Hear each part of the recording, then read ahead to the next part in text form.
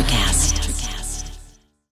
When you need mealtime inspiration, it's worth shopping Kroger, where you'll find over 30,000 mouth-watering choices that excite your inner foodie. And no matter what tasty choice you make, you'll enjoy our everyday low prices, plus extra ways to save, like digital coupons worth over $600 each week. You can also save up to $1 off per gallon at the pump with fuel points. More savings and more inspiring flavors make shopping Kroger worth it every time. Kroger, fresh for everyone. Fuel restrictions apply.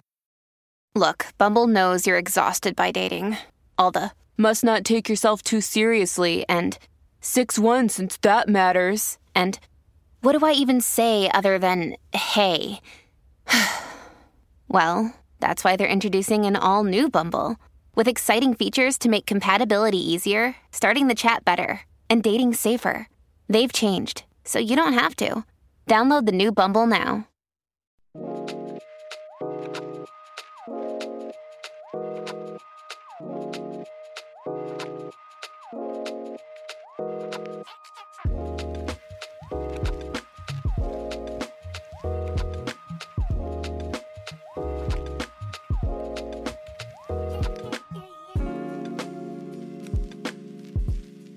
Ooh, the appliances got quieter too. Nice. Damage, how are you feeling? I'm good. You look like you're doing very, very well. I feel like this table looks like the remnants of what happened last night. I think what I love about this special episode that we're doing is that this is such a vibe and it looks better than the other studio that we use. That other studio feels like a great origin story because it's like we're like a dungeon, just having a great conversation. Mm-hmm. I will say this though, I have to give you your flowers for several reasons today. But the first place I'm gonna give you your flowers is the fact that flowers today. Yeah, you're getting flowers. Black men get flowers. You can take all those home when we're done with the show. Okay. I'm being serious. Just throw them all over the floor. No, I have to give you your flowers because the episode that we did, you acted so not lackadaisical about it. Like, oh, that was fun. We were potting. Most popular episode we've ever done. What? The most popular episode that we've ever done is with DJ Damage. You're back. I am so excited. I'm also very hungover and hydrating. I think it's hilarious that there's edibles, shroom tea, Don Julio, and champagne in front of me, and water. Damage, you have me looking crazy because all you have is water. For now, last night was an amazing night, and by amazing I mean it was my birthday. And we are now in our home, well, a home, I should say. Mm-hmm. Because we're in Los Angeles, this is a rental home, right? I think a lot of times when you see some people in LA shooting amazing footage, like, this is my house, right? We're going to say this. I'm renting this house. I do not own this house. 'Cause I feel like in Los Angeles, everybody rents homes and lies. Half the reality shows that you watch. Oh, see, I don't watch those reality shows. But half of them, I know people who are on them. Oh, I know what you mean. Yeah, you're right. They'll have a studio. No, I know what you're talking but about. But suddenly Love and Hip Hop comes. Yes, I get and it. you're in a $2.5 million house. Yep, and none of your right. friends know how to show up to your house because, like, bitch, we know you But can't also, afford this. I wouldn't want people filming in my house anyway. Like, I don't want no one to see my real house, so I probably would do the same thing. That's true, but there's a difference between someone like me being honest and saying I'm renting a $2.5 million home versus the fact I'm pretending that I own a $2.5 million home. Those are two very different conversations. Yeah, okay, yeah. I mean, we're shooting a pod right now, so it's different. But if we're shooting like a reality show, I don't blame people for renting a space because I don't want anybody in my real house with their cameras. But do you blame them for lying about the space being their home? On like Love and Hip Hop? Lie it up. The whole show's a lie. Is that our new mantra? Lie it up. For 2022, lie it up? Everybody's lying. It's not just reality shows, social media, everybody's lying. Well, so it's crazy because we had a couple reality stars in the room last night at my birthday party, including our very own Jason Lee. Mm-hmm. That was very fun. We played Black Card Revoked, and it was very interesting when one of the questions was about Love and Hip Hop, and the room had to pick an answer. Jason was like, no, I'm on the show. I know the real answer. And I'm just like, that's so crazy. I think we're going to get to a point where everybody knows a reality star. Yeah, I was on Love and Hip Hop. Really? Wait, what did you do on Love and Hip Hop? I was part of the cast because Jason was on That's true, you were. Oh, man. How did that feel? That was fine. I think the worst reality show that I was featured on that I didn't want to be featured on was Basketball Wives. What did you do on Basketball Wives? My friend Spicy Madi, she's a relationship coach. Shout out to Spicy Madi. She was doing something for the girl Jennifer, like a speed dating thing. And they didn't You tell were me. man meat on Basketball Wives? I don't know if I was man me, but it was a bunch of guys, like she was doing speed dating. So I was trying to not get picked.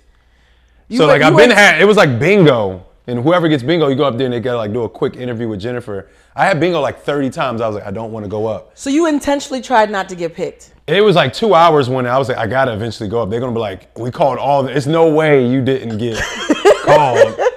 So did you give all wrong answers? No, I went up there and she was like, and the first question was like, oh, have you cheated before? I was like, yeah. And I was like, oh my God, his name's Damage and he's cheated. I was like, whatever, yo, I don't want to be here. And then they chopped it up all whatever and made it look all crazy and everybody, for me, I don't watch Basketball Wives. I didn't get how big the show was. Oh, it was major at that time. Everybody seen it. It was like, oh, Damage, I seen you on Basketball Wives. Did you have any exes hit you up like, why are you on there telling people you a cheater? Nah, it was just funny. Like, I think people were happy, like proud of me. I didn't know how big the show was, so a lot of people was like, oh, you out there in LA doing your thing like you were in Basketball Wives. I was like, okay. Do you have a clip? Is there a way, like, I want to see a clip. No, it is. It used to be online. That's from years ago. We're going to look at Damage's clip about him being man meat on Basketball Wives. I'm actually really excited that my birthday is over because one of the things I learned last night is that I do not enjoy throwing my own birthday parties. It's stressful. Here's the thing and this is something I need to talk to myself about. I've been in relationships where I threw my own birthday party, and I now realize my next relationship, if that happens, it's gonna be a problem for me. Because I watch all these couples that I'm friends with, and they'll be like, oh, it's my girl's birthday, Blue, can you help me? I've helped so many people help their partners throw birthday parties, and I've never had anybody throw me one. And I don't want to say it's making me bitter, but I'm like, am I choosing the wrong people? Why does nobody want to throw me a party when we lay in the same bed for like 2 years? Like, it's weird. I tell everybody my bucket list for a relationship is for someone to throw me a party. The last time somebody threw me a party was when I was 5 years old. I'm several decades away from being 5 years old. So for the past 30 years, you have all failed me. I don't want to say I'm bitter about it, but yeah, I think yesterday, one of the things that bothered me was like, I'm doing all this for myself, and that didn't feel good. And that was an interesting, because I've done everything for myself. And I think at a certain point, you want to know, I said this is my year of receiving, and something of that stature would have been a great thing to receive and not be so stressed doing it on my own. And I want to give you your flowers again for this is because Jeff was the only support I had yesterday. Shout out to Chef Jeff, who is in the building. Oh. We love you, Jeff. Jeff, a.k.a. Mr. Red Beans and Rice. Yes, Damage is still thinking, look at Jeff in the corner. Jeff in that smile is getting a shout out. For those of you who are watching us on YouTube or on Patreon, Jeff's in the building. He's been feeding us all day, even though the party, nonstop. Jeff's been feeding us and also eating because, you know, you have to eat your own food. And I felt so much support from Jeff showing up to cook. And I was used to that, not to get into the zodiac. You guys know it doesn't take me very long to get into the science. Jeff and I are Tauruses. So when another Taurus friend takes care of me, it almost makes sense because we all nurture each other. But what I wasn't expecting, Damage, was for you to show up 45 minutes early. I always show up early. You showed up 45 minutes early. You went to the store and bought stuff that Jeff didn't even like have. No, he had it. He needed more of it. Yeah, but so Jeff was prepared. Jeff was prepared. Jeff came prepared. But you re-upped for him before the party even started. You were the first person there. You made it to the party before I did. I was back at the house getting the Black Magic Iced Tea. Shout out to my Black Magic Iced Tea. I think that recipe, I should market it. It makes everybody feel the good. For those who don't know what Black Magic Iced Tea, the reason you don't know is because I made it up. If anybody else uses that term, they stole it from me. Plagiarism is real. It is shroom tea mixed with sweet tea, mixed with herbs and spices, and just a couple gallons of whiskey. Why? Okay, that makes total sense because I started like declining. Oh, I saw it. During the party, because whiskey makes me cozy. Oh, you were cozy. There's a couple of shots where you're curled up on the couch. I'm like, are his feet up? Yeah, whiskey's like my go-to-sleep. Like, if I knew it was whiskey in there, I probably wouldn't have had any. It's so funny because Rosa was there. Shout out to Rosa Acosta. She's one of the people who showed up, and she heard it was shroom tea, and she was one of the few people who was not upset about it being shroom tea because people get scared when they hear shrooms, right? She was upset about the whiskey. She was like, okay, Blue, I'll drink shrooms, but I'm not going to drink whiskey. Oh, yeah, if I knew it was whiskey, I probably wouldn't drink it because it just makes my mood just super like, But you were like a Care Bear. I feel like somebody just need to rub your tummy and put you to bed. I didn't feel like being a Care Bear. I wanted to nap. Oh, you wanted to sleep. I had a good time. I had a good time too, but we're both from the East Coast, and I will say this, it was atypical, I think, for people who are shiny. And that's the term I always use for my friends who I think are doing amazing things. They're shiny people. And I also say shiny because I recognize that folks around them gravitate towards them sometimes for the good and for the wrong reasons. We're gonna get into that in a second. You guys know that we like to like have the fourth wall disappear. Marcus is our director. What do you call Mr. Vision? Mr. Visionary? Marcus is a whole vibe. I can tell you have beard oil, Marcus. Natural beard oil. But no, like. I don't know how I feel about that. But you have a baby face though, so you don't want to show off a baby face? I'm over it, yo. You're over having a baby I'm face? in my 30s. I need this beard to sprout. I'm getting a lace front beard. Period. You've heard it here, ladies and gentlemen. If DJ Damage suddenly has a luxurious Philly beard. Y'all better support it. You know what? We wear lace fronts and y'all. Exactly. We need to normalize my lace front beard. But do y'all support it though? You want to get a lace front beard. That's right. Because I gave a shout out to Marcus, our director, and you saw that and you said you want one too. Mm-hmm. But you don't like lace fronts on girls. Make that make sense, brother man. Well, I'm all about balance. I'm a Libra, and I think it's time to settle the score. So I understand why women wear lace fronts. I get all of it, right? I don't like the way they look. Not all of them. It's not like a blanket statement. Like I don't like any lace fronts. Right. But a lot of these lace fronts I see, they be lace fronting.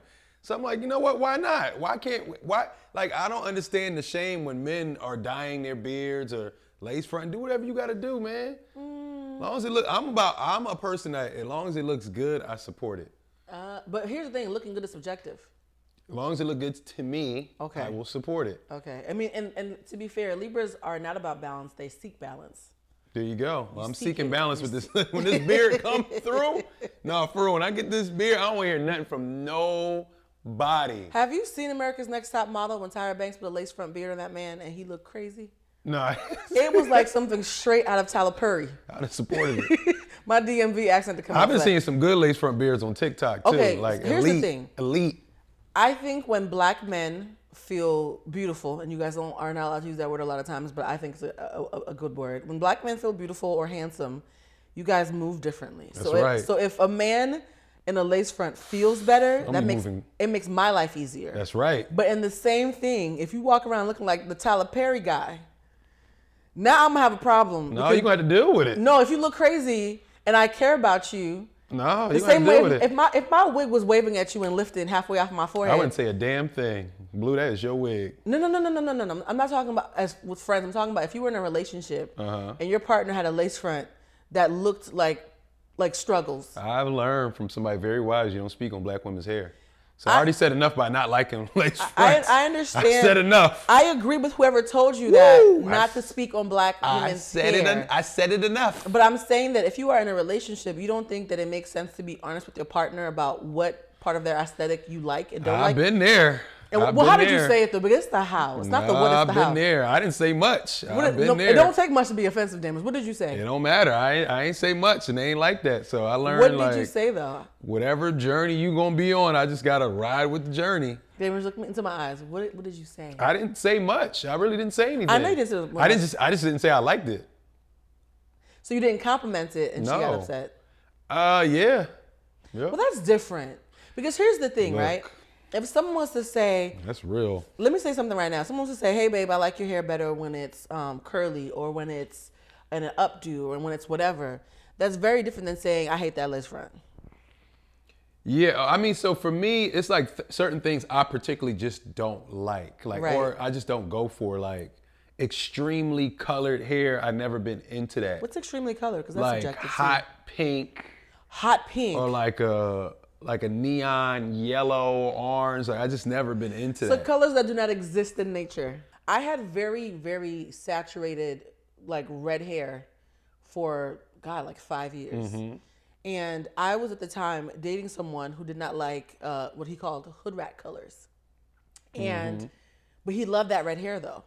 That's what I'm saying. It was a very vibrant red. It does not exist in nature. But I'm not gonna lie, in that situation that happened, I didn't like the hair at all at first. It was very vibrant, and it also was a total 360 of the style that I was accustomed to. So say like you usually rock long hair, and then somebody just cut their hair super short, and then it was like vibrant.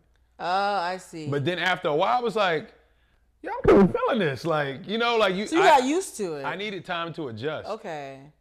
I will say we all have hair biases, and I think because of what happened with the slap, hashtag the slap, and Chris Rock and Jada Pinkett Smith, we've all learned the hard way to be careful about how we talk about people's hair. Yeah, that's why I was like, I said enough by saying I don't like lace No, this is a safe space. Our audience knows your heart. That's why it's so popular, right. damage. And but ain't no such thing as a safe space these days. Safer space. There is such thing as a safer space. This space is safer than most. For me, one of my hair biases, because we all have a hair bias, is when really small women wear really heavy wigs and look like a grasshopper. Like them church wigs? No. I'm talking about like a size 2 with a 30-pound curly lace front that looks like it's too heavy for her neck to hold it up. As a woman, I personally am like, sis, like the scale is off. So for me, that's not about judging the hair. The scale is off. I think that, like, perfect example, when I am bigger, because you know weight can fluctuate from women, I tend to have big hair to go with my big voluptuous body. When I tend to lose weight, I tend to cut my hair shorter or have more like slender hair to go with my body. But when I see a small girl with heavy looking hair, I'm like, aren't you hot? Like I personally have a thing about that. I don't know if I've ever seen that before. You've I probably don't like it. In LA? I probably don't like it. There's a lot of girls in the West Coast with a lot of small girls with heavy wigs in LA. No, I don't. Yeah, I don't think I would have to see an example. If you have a 30-inch, 20-pound wig on and you a $115, that is my personal hair bias. But much more so because it just feels uncomfortable, and I like women to look comfortable. You go, girl. You go. The same man who doesn't like lace fronts, he's like, you wear that wig. He's like, you're not about to cancel me. You get in the pool and you gonna float with that thing. You wear that wig. But you know what's so interesting though? A lot of men who have preferences with hair, because it's a preference conversation. What they don't realize is some of the things that you like are very expensive. So it's not that she doesn't have the same taste level. She can't afford the thing that you like. Perfect example. I had a really beautiful lace front that I loved. That shit cost $1,000. When I was budgeting, mind you, the person I was dating said, we need to be on a budget. You know, you like pretty things. We need to whatever. I got a $250 version, and he was talking all this shit about how he didn't like lace fronts. I was like, bruh, the version you like, we can't afford. So I think a lot of times the black women that I know who get upset, they're like, the things that y'all like are expensive. And so you're saying you want a down-to-earth woman, but you want an expensive hair piece. I mean, I don't know. I can't speak for men at all. But most of the guys I know, we just like the natural stuff, like the stuff that's expensive. I can't believe that. I don't know how much it costs. Yeah, I don't know. I go for whatever looks nice. Like if you can't afford a nice do, if you slick that thing in a ponytail and it's just put together, then go for that. Like, but you saw a girl in a ponytail at a party we went to, and you said the ponytail was too small. Yeah, don't do that. Don't play yourself. So if you have low hair density and you wear a ponytail that's too small, you better add a little attachment or something to that. So now you don't mind the lace front if it's giving body to the. Look, do whatever you want. Honestly, you can talk about your preference, black man. Yeah, do whatever y'all want. I just know I'm not gonna love it. You know that, and who cares, right? Who cares what I love? Just do whatever. If you look in that mirror and you feel great, that is the hairstyle for you. I don't care the density. Bullshit. It ain't bullshit. You know that. I'm gonna say this. There's not a single person on this earth who does not want their partner to find them desirable. And if I do a hairstyle that I love and the person I'm sleeping with and cooking for and spending life with does not like that hairstyle, whether I decide to be an independent woman and do it anyways, it's gonna hurt my feelings a little bit that you don't like the way I look. Well, maybe check in before you do the do. Like get a little preview, like check in, a little consultation, like yo, I'm thinking about doing this style. Word, I don't know. Like you might get one of those, or you just might not care. You might be one of them people that, hey, I'm changing my hair and that's what it is. Yeah. And that's totally fine too. Well, that don't mean I'm gonna love it though. You know what? I will say you can't make me love it. To be fair, there are certain women who do not think they should check in with the guy about anything, even if they're dating him. And I say for those women, if you don't care about him to check in or to whatever, then you also can't be mad at him if he just doesn't like it because you didn't want to have a conversation about it. I will say that. I will say that. But for me, I feel like if I do check in and all the stuff you want is expensive shit that you didn't realize was expensive, at what part in a relationship do you feel like you want to help me out with that? Like if we both agree that we like something on me, but it's a steep maintenance cost, are you willing to put your money where your heart is? I would, yeah. Okay. Yeah. And I think I've been fortunate enough. Most of the situations I've been in, I think a lot of them do their own hair. Yeah. So I think I've just been lucky in that sense where the styles that they wanted to put on, they kind of created themselves. Oh, Yeah. You mean that? Yeah, no, that's not my ministry. Yeah, they've been really good at that. So shout out to them. Yeah, I guess, yeah. Or shout out to people who find great stylists. I like to let professionals do the thing that their purpose is. My ministry is not hair. I know it looks good, but I'm not the girl who's built to do all that. I didn't grow up braiding my doll's hair. I grew up getting $40 every Friday to go to the beauty salon to look cute because I came from a West Indian family where my mother always wanted me to look presentable. West Indians are very big about being presentable even when we're poor. And so it didn't matter how broke we were. Every Friday I was getting $40 to get a blowout. So I always had like the pretty girl aesthetic of like the Dominican blowouts. My hair is really freaking long. Mm-hmm. When I got older, I realized because I'm Afro-Latina, which means my hair is long but kinky, I was never taught how to blow dry fucking 3 feet of hair. I can't do that. My arms are not built to do that. I don't know how to swerve it. So I have to pay somebody in Los Angeles like $200. And my thing is $200 for a blowout that lasts a week? Do the math. That's $800 a month for a look that my partner likes, but is not paying any money for. I don't know who this partner is. I mean, Child. do whatever you like. Do whatever you like. There's been a couple. So I do like whatever you like. If you love your hair, yeah. Like if you love it, then who am I to not like it? You know what's so interesting? We're talking about relationships and how to navigate what you like while also wanting to please your partner. And I feel like, and we talk about this all the time offline, about how part of gender wars is everybody's so defensive these days about their autonomy that it almost feels like people think that you are less of a bad bitch or less of a grown man if you want to check in with your partner. It's almost like asking for a collaboration feels like weakness these days, and it makes me sad that we're having those kind of conversations. Gender wars has worn me out. It's hate attacking my mental health because I'm used to that collaboration. I feel like if you want to be with somebody, you should. I don't know if you want to call it checking in or something. Like, what's wrong with talking to the person to make sure they find, I don't know. But like you said, you say anything like, oh, my girl like when I do this, oh, you a simp.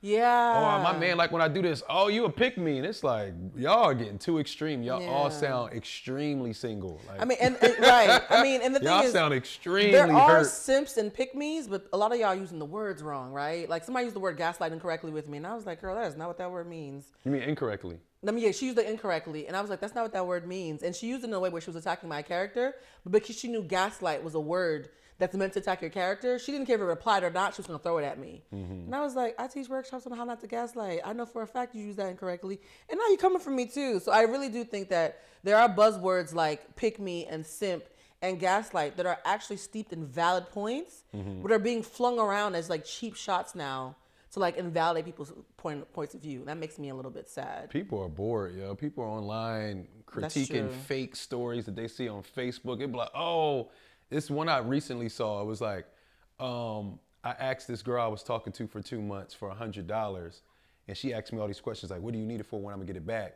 But she didn't know I planned this vacation. I paid whatever amount for the room, whatever amount for the excursions and everything, blah, blah, blah. And people are going back and forth in the comments. And I'm just like, y'all take this random story that y'all don't even know is true and have a gender war battle about it.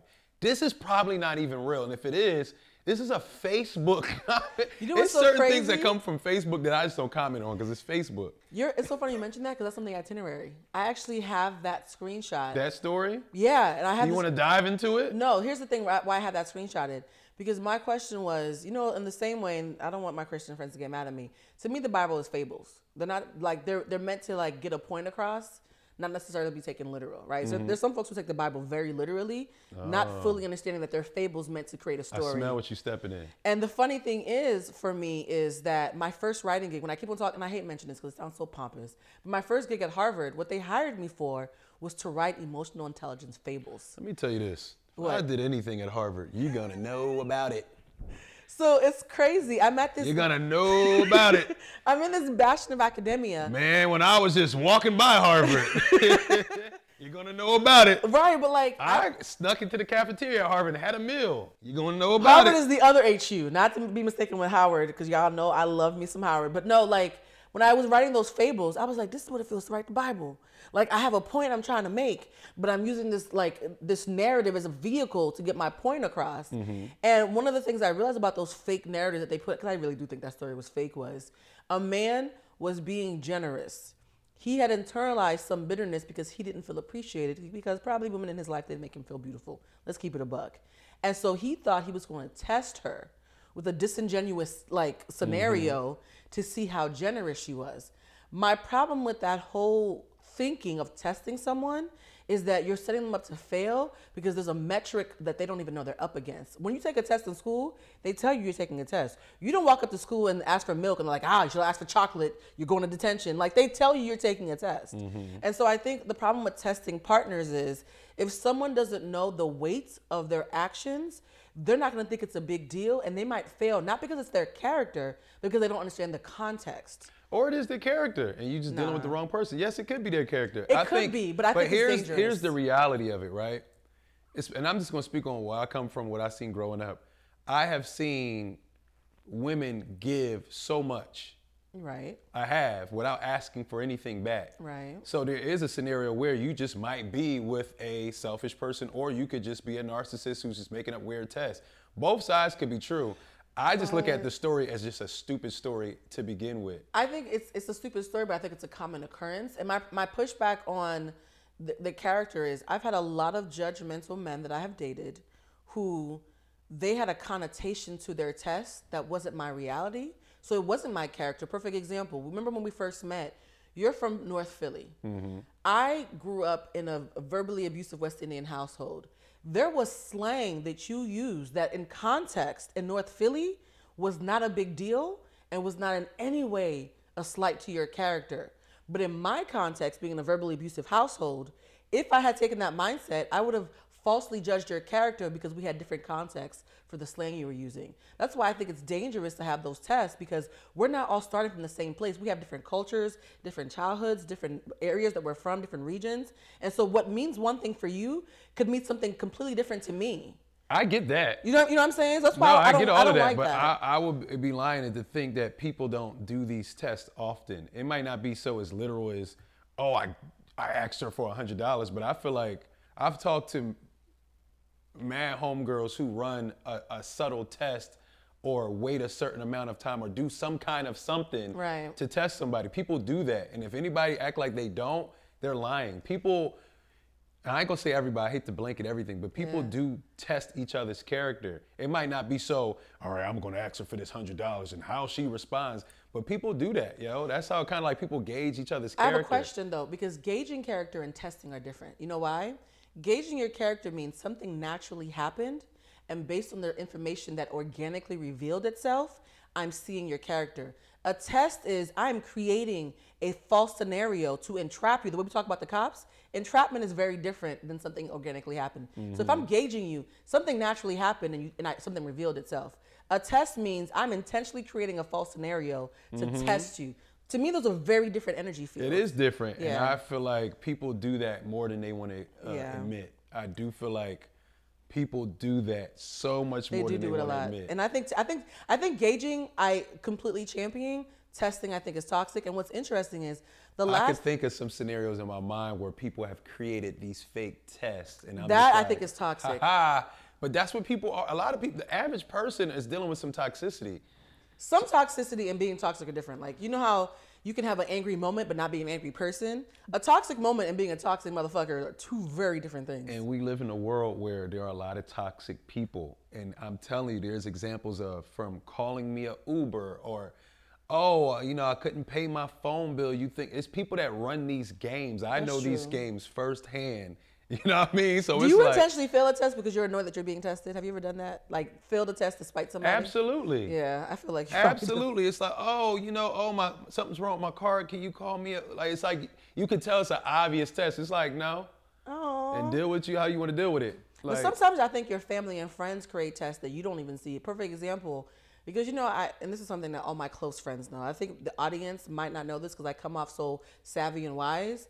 My blind spot are people that I care about. So I'm the wise friend who becomes very naive and blind when it's close to my chest. And so I have a lot of guy friends in particular who are like surrogate big brothers. And so when I bring any guy around, whether it's a friend, a colleague, even a boyfriend, whatever kind of guy I bring around, my guy friends are always like, let's see what kind of nigga this is. You know what I mean? And I remember the first time you had hung out with us for Thanksgiving, my friend Carlos was like a big brother to me. we called and I was like, damn, we ran out of orange juice for brunch. Can you bring us some? Didn't think nothing of it. This was organic. Carlos, who was like, you have a friend named Damage? I was like, yeah. He's like, is he a good dude? Because these LA dudes can be a little funny. I was like, no, I think he's a good dude. He's like, so check it. Anybody who cares about you, who heard that you were running around doing this brunch and you didn't bring orange juice, if he goes out of his way to bring the orange juice, he's a good dude who cares about lightening your load. And I was like, I would have never thought about that. I just said we ran out of orange juice. And when you walked in with a big old bag of OJ, Carlos was like, my nigga. And I was like, what? That's a test? But also, like you said. But it was organic though. I would have never thought that myself. But like you said, that test, as you said. It wasn't a test, it was a gauge, I guess. It's not a test of somebody's character, because some people are just aloof and have never done that. And that's based on your upbringing. That's based on community. Right. So like you said before, it's like, it's disingenuous. Now, I mean, I think anybody in my world, you hear, somebody's doing something, you bring something or provide some type of service. Right. But some people are just like, oh no, they said come, I'm gonna show up. That's my gift to the situation. Right. So sometimes when I've been in situations like that where people, it'd be nice if you did that, and they didn't, but I know it didn't come from any ill intent or any selfishness. It's like you're just aloof to the situation. You just didn't come up that way. You don't get it. So, but you think somebody directly asking you for help and you ignoring it, it doesn't in any way speak to thoughtfulness? Oh yeah, if you ask somebody to bring something, they just I don't. thought I said Damage help, like we need orange juice, and you were like, okay, and that's different, but like yeah. But it's like one thing hearing it's like I'm on my way, and it's like, oh man, we didn't get this, did that. People ask, oh, do you need me to bring anything? Yeah. It's just based on. It's like environments and situations you've been in. But you know what I think what he was getting to? And then he later explained it to me, because I was like, Carlos, I was really nervous because Damage is a good dude, but I feel like if he hadn't got the orange juice, it would have been an awkward brunch. And he was like, no, Blue, it wasn't about the orange juice. It was about you constantly inconvenience yourself for people that you care about off the rip. If someone's known you for 2 months, I already know what you've done in 2 months, bitch. And so if someone's known you for that long and is not willing to inconvenience you themselves the first time you ask, that's what would have bothered me. And I was like, that makes more sense to me. You know what I mean? If you have a friend who's overly generous and you know how they get down and you watch them ask for the first time, I think you watch how people respond to them finally receiving. But those people tend to be around all the takers. Yeah, that's true. I do tend to be. Yeah. So I wouldn't be surprised at all if it's the super generous person and no one's looking out for them. That's usually how it works. That's the balance of life. I will say this though, and this is why I gave you your flowers earlier. Again, you were the first person to show up to help with Jeff. You were the last person to leave. You helped clean up. Like, one of the things about doing that is I've realized that thoughtfulness, I'm starting to feel that being thoughtful might be one of those universal things that for me in particular will make me tap in or tap out. Not because I'm judging, but because it doesn't work for me anymore. Like, I'm in a place now where someone not being even thoughtful when I am direct about what I need, I don't think I can create any more excuses for that. I feel like for me, it's exhaustive because it triggers a part of me that's going to want to overcompensate. Do you have anything that you've realized that good or bad for you, it has to be a line in the sand because it doesn't work for how you show up? I feel like I am the line in the sand. Oh, shit. What does that mean? I feel like I've been good at that stuff early. Because my brother deals with that. He's like you. He just gives. And we talk on the phone. It's another story how somebody left him hanging or did something foul, and I just like, bro, I tell you, like, I don't move like that. But what is a thing that I don't do it. I won't do it. What's a thing that happens that you're like, oh, honey, we can't do this? Like, what's a thing that feels like a line in the sand for you? What's an example? I'm so bad at this because I do it so like it's like part of my lifestyle. I was like, I won't do it. I just don't. That's a good question. It is. What is a line in the sand for me? For me, it's thoughtfulness. Like, if me asking you to be thoughtful, instead of seeing it as a challenge well, to I think rise, I shouldn't have to ask you to do that. So that's why it's already a line in the sand. Like, if I have to ask you to be thoughtful to me, then you should not be around me. I shouldn't have to remind you to be thoughtful. Well, reminding is different than asking, right? Because we still have to learn each other when we meet people. And then also when you, like, this is so many layers to this because what I think is thoughtful and what you think is thoughtful can be different. Exactly. That's why I think the first time you should set the medium for what your thoughtful is, and I set the medium for what my thoughtful is. And once we both understand our version of thoughtful, then you can gauge if someone is actually being thoughtful or not. But I think assuming it off the rip that somebody's not thoughtful because their version is different can be a little dangerous.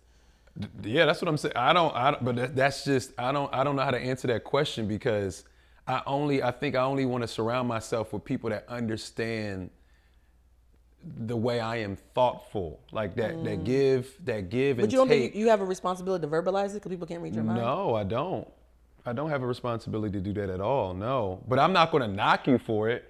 But for people that's going to be in my close circle that I care about, they're going to understand that. Like, we're going to have a community way of thinking of how we give to each other. Like, my best friend, my brother, all my friends, like my real friends, that my day ones, we do similar things. Now, other people, I don't even have that expectation for them. But they learned you too, though. There's still Exactly, but I don't have that expectation for them, so they can't really let me down. I'm not even looking for them to do anything.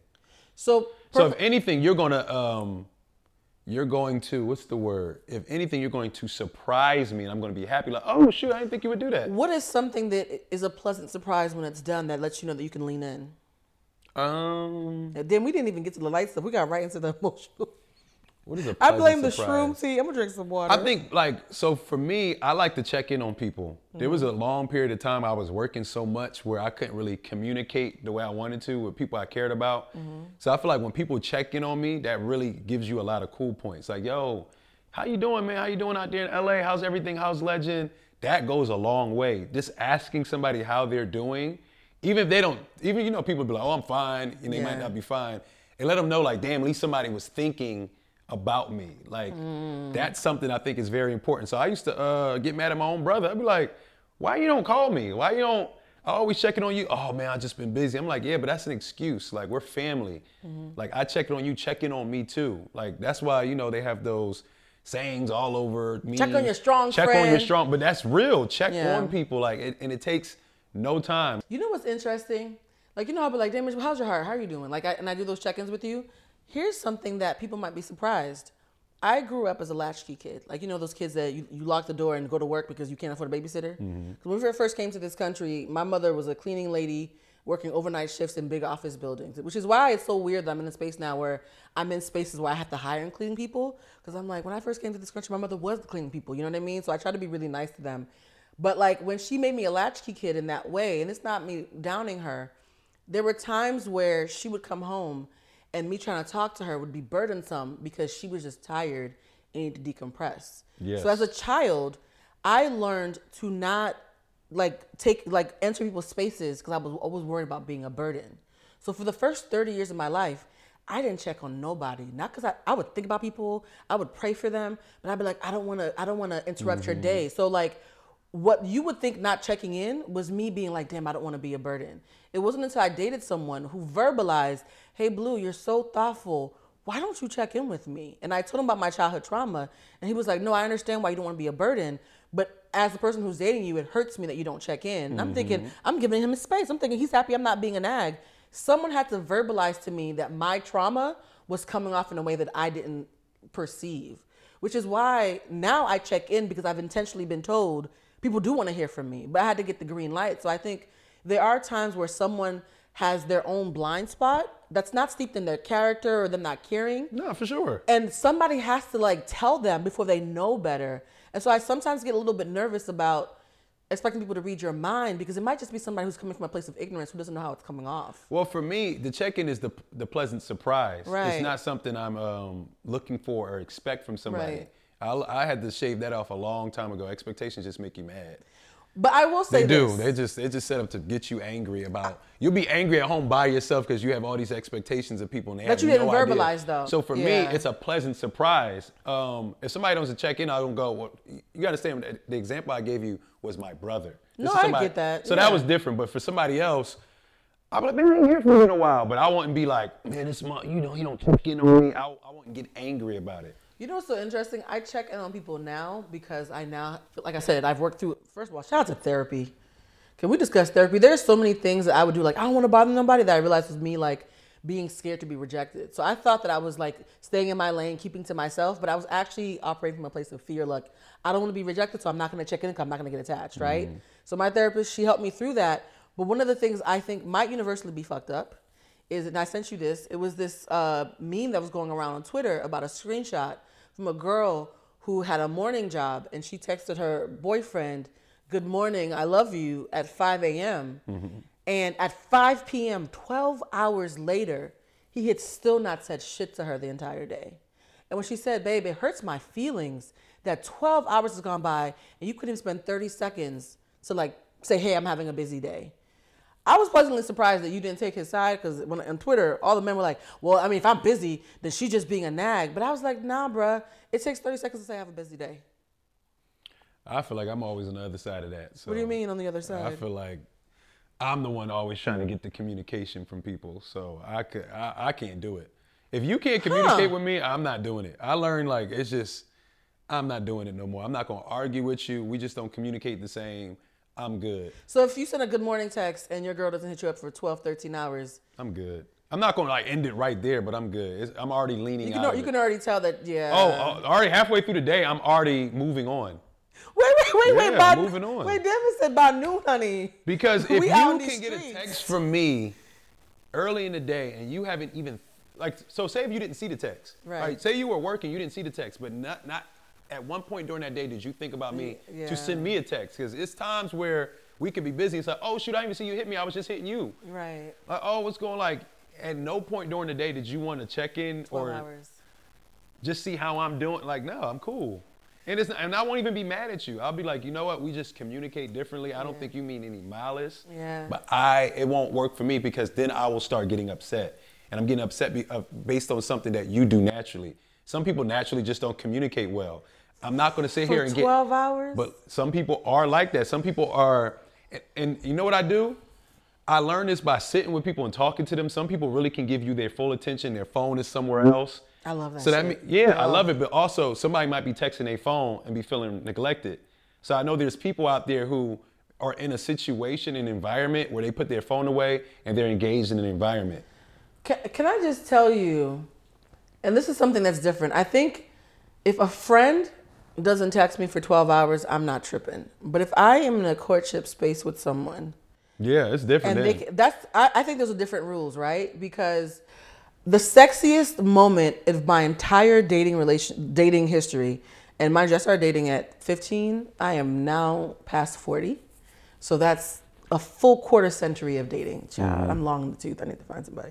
But like in 25 years, the sexiest courtship moment where somebody who was not my type suddenly became somebody that I was like, okay, we're fucking dating, was I was going to some dinner event, and it was like one of my homeboys, and we were just hanging out, and we were waiting in line to get to this event, and I was like, oh, you left your phone in the car. And he was like, no, everything I need is right here. And I was like, oh. And for the entire night, I had his full attention. And that was the exact moment when I realized quality time, because I was used to having to compete with a phone, compete with a text, compete with whatever. Mm-hmm. And the fact that somebody wanted to give me so much of their time that they put their phone in their car and didn't even needed to be in the restaurant with us, I was like, I think we should. It was the last time I ever shot my shot. I was like, I think we should date. I think we should do something. And it ended up being a very interesting moment for me of realizing how much I was. And when I asked him why he did that, he said, because when I'm with you, you give me your full attention. I just thought it made sense to give it right back. Mm-hmm. And to me, that was the crux of when people watch how you move and have the desire to reciprocate it. Someone watches how you show up for them and say, I want to give this back. I don't feel good only receiving it. I want to give it back. And that's thoughtfulness to me. What you call communication, I call being thoughtful. And so if you are dating a girl and she's like, I'll talk to Damage on Thursday and it's Monday. Or some people want to get to it at the end of the day. People communicate differently. It's not gonna work for me. It don't work for me either, but no. I did have to realize like, it's not a knock to me per se. Every situation is not a knock. Oh no, just to mean that we don't need to be together though. That's what I'm saying. It's like, oh, okay, the way I communicate and the way you communicate is just not compatible. So I'm going to move on from the situation, because what's going to happen is if I keep trying to get you to do something I want to do and then you don't do it naturally because you might try and you're just not good at it, I'm going to get mad at something that you're not intentionally trying to hurt my feelings. Yeah. So I don't want to be angry at somebody who's not going out their way to be malicious. It's no point. It's like, that's your lifestyle. But have you ever had someone say that that's who they are and act like they're just not good at it, and then you see them in the next relationship and they're doing that shit just fine? Then I realized it wasn't you could not good at it. You didn't want to do it for me. And that's another thing. That's very different. But also, thank you. If you didn't want to do it for me, you want to do it for the next person. I should be able to find somebody that wants to do it for me. Yeah. So if this situation made you find somebody that you want to do it for, and somebody would do it for me, then we did the right thing. Maybe it was this interaction that made us find the people we need to be with. You know what's interesting? Something happened last night at the party that made me go, a friend who had been single for a very long time, when I'm talking about like years and years and years, finally found a nice, straight black man in Los Angeles. Sis, if you're watching this, shout out to you. She's in a beautiful relationship with. And we were all talking about potentially going on a trip. And I said to him, like, oh, you're so sweet. I'm happy I got to meet you. Am I going to see you on this trip that we've been discussing? And with a straight face, he said, I wasn't invited. I was like, oh. And you know, I have a bad poker face, so I flitted off because I was like, I can't fix my face. In that moment, I was not judging either of them, but I said, I can't personally imagine finally finding my person, telling everybody how amazing he is, and not at least giving him the option for this beautiful trip that I'm, like, it's one thing if he just doesn't want to go. He's like, you have fun with your whatever, but not even inviting him. And so my question to you was, as a man, if you were in a serious relationship with somebody that you really felt this could be my person, but they did not invite you to special moments, would that be an issue for you? Well, this moment is very particular, right? It's very specific. What was this trip is to where and who's going? Well, I don't want to share too much of people's business, but it was a special celebratory trip that we were discussing. What I'm saying is, are other couples going? Would he be the only guy there? Like, does it make sense for them to be there? There will be another couple there, yeah. Just one other couple? I don't know who's fucking, but I know of at least one couple. I don't know that I don't know, but to answer your question broadly, you said, could you be with somebody and they don't invite you to special moments? No. Nope.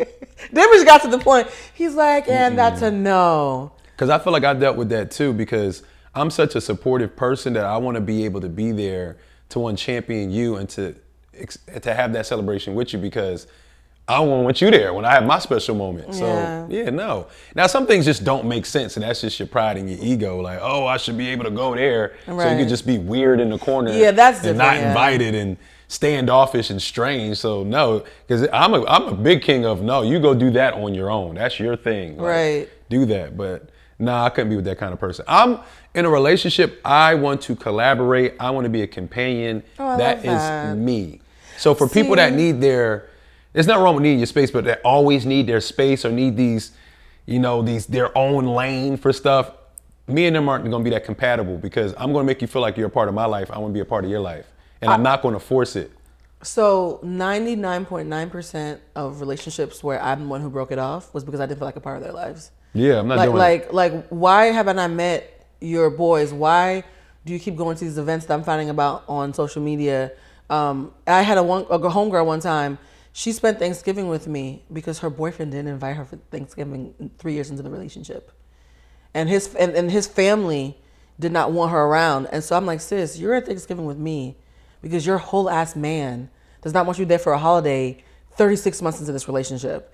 They ended up breaking up because she finally, because I wasn't trying to be a troublemaker, but I was like, sis, I'm sad for you. And so stuff like that, if you don't want me in the room, that kind of speaks to, there's something that I think might be a little bit universal. I think not wanting your person in the room consistently and not like a one-off feels like a universal, like, ooh, red flag, red flag, red flag. No, it is a red flag, because I've been in a situation like that. It wasn't serious, but I was talking to somebody and I purposely didn't want to go in their arena or their public spaces. I didn't want them in mine, because I felt like if it did, I just knew in my head, I said, I feel like this person is going to show out in a way that's going to make me not want to talk to him anymore. And it's not that serious. So why force the inevitable? I was hoping I was wrong, but when it finally happened, they really showed their ass, and I was like, see, this is what I needed to see. I knew this was it, but I needed to see this. But did she show out because you waited so long? Was it a self-fulfilling prophecy? No, they just showed out. They just did some shit that nobody I would talk to would do. It's like, why are you doing that? No, it wasn't one of those. It wasn't nothing subtle. It was very like, wow, this is how you move it. Oh, was she being territorial in a way that was loud? In a way, she did do that. So, and I don't want to be too specific, but it wasn't a serious situation too. It wasn't like, this wasn't my girlfriend. So it was like. It wasn't a serious situation for you. It wasn't serious. It wasn't like, we wasn't boyfriend and girlfriend. So it's like, whatever you do. She could have got a feeling. She could have still had strong feelings for you. Oh yeah, I had feelings for her as well. But it wasn't like, I'm not forcing myself to be where you at and where I am. But when she got where I was like, oh. Okay. If someone said to me, I'm not forcing you to be where I am. She was weirdly territorial, though. What she did was, in this arena that we were in, she walked up to a random girl and told this random female our whole business, right? Hey, it's Kaylee Cuoco for Priceline. Ready to go to your happy place for a happy price? Well, why didn't you say so? Just download the Priceline app right now and save up to 60% on hotels. So whether it's Cousin Kevin's Kazoo Concert in Kansas City, go Kevin, or Becky's Bachelorette Bash in Bermuda, you never have to miss a trip ever again. So download the Priceline app today. Your savings are waiting. Go to your happy place for a happy price. Go to your happy price, Priceline.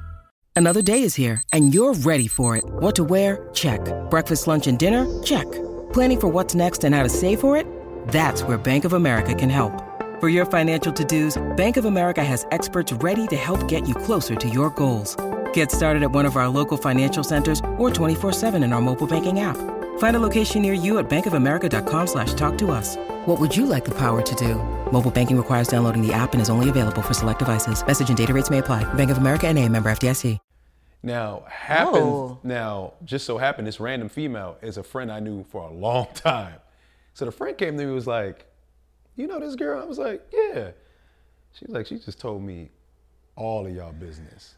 Like, and I'm very private. Mm-hmm.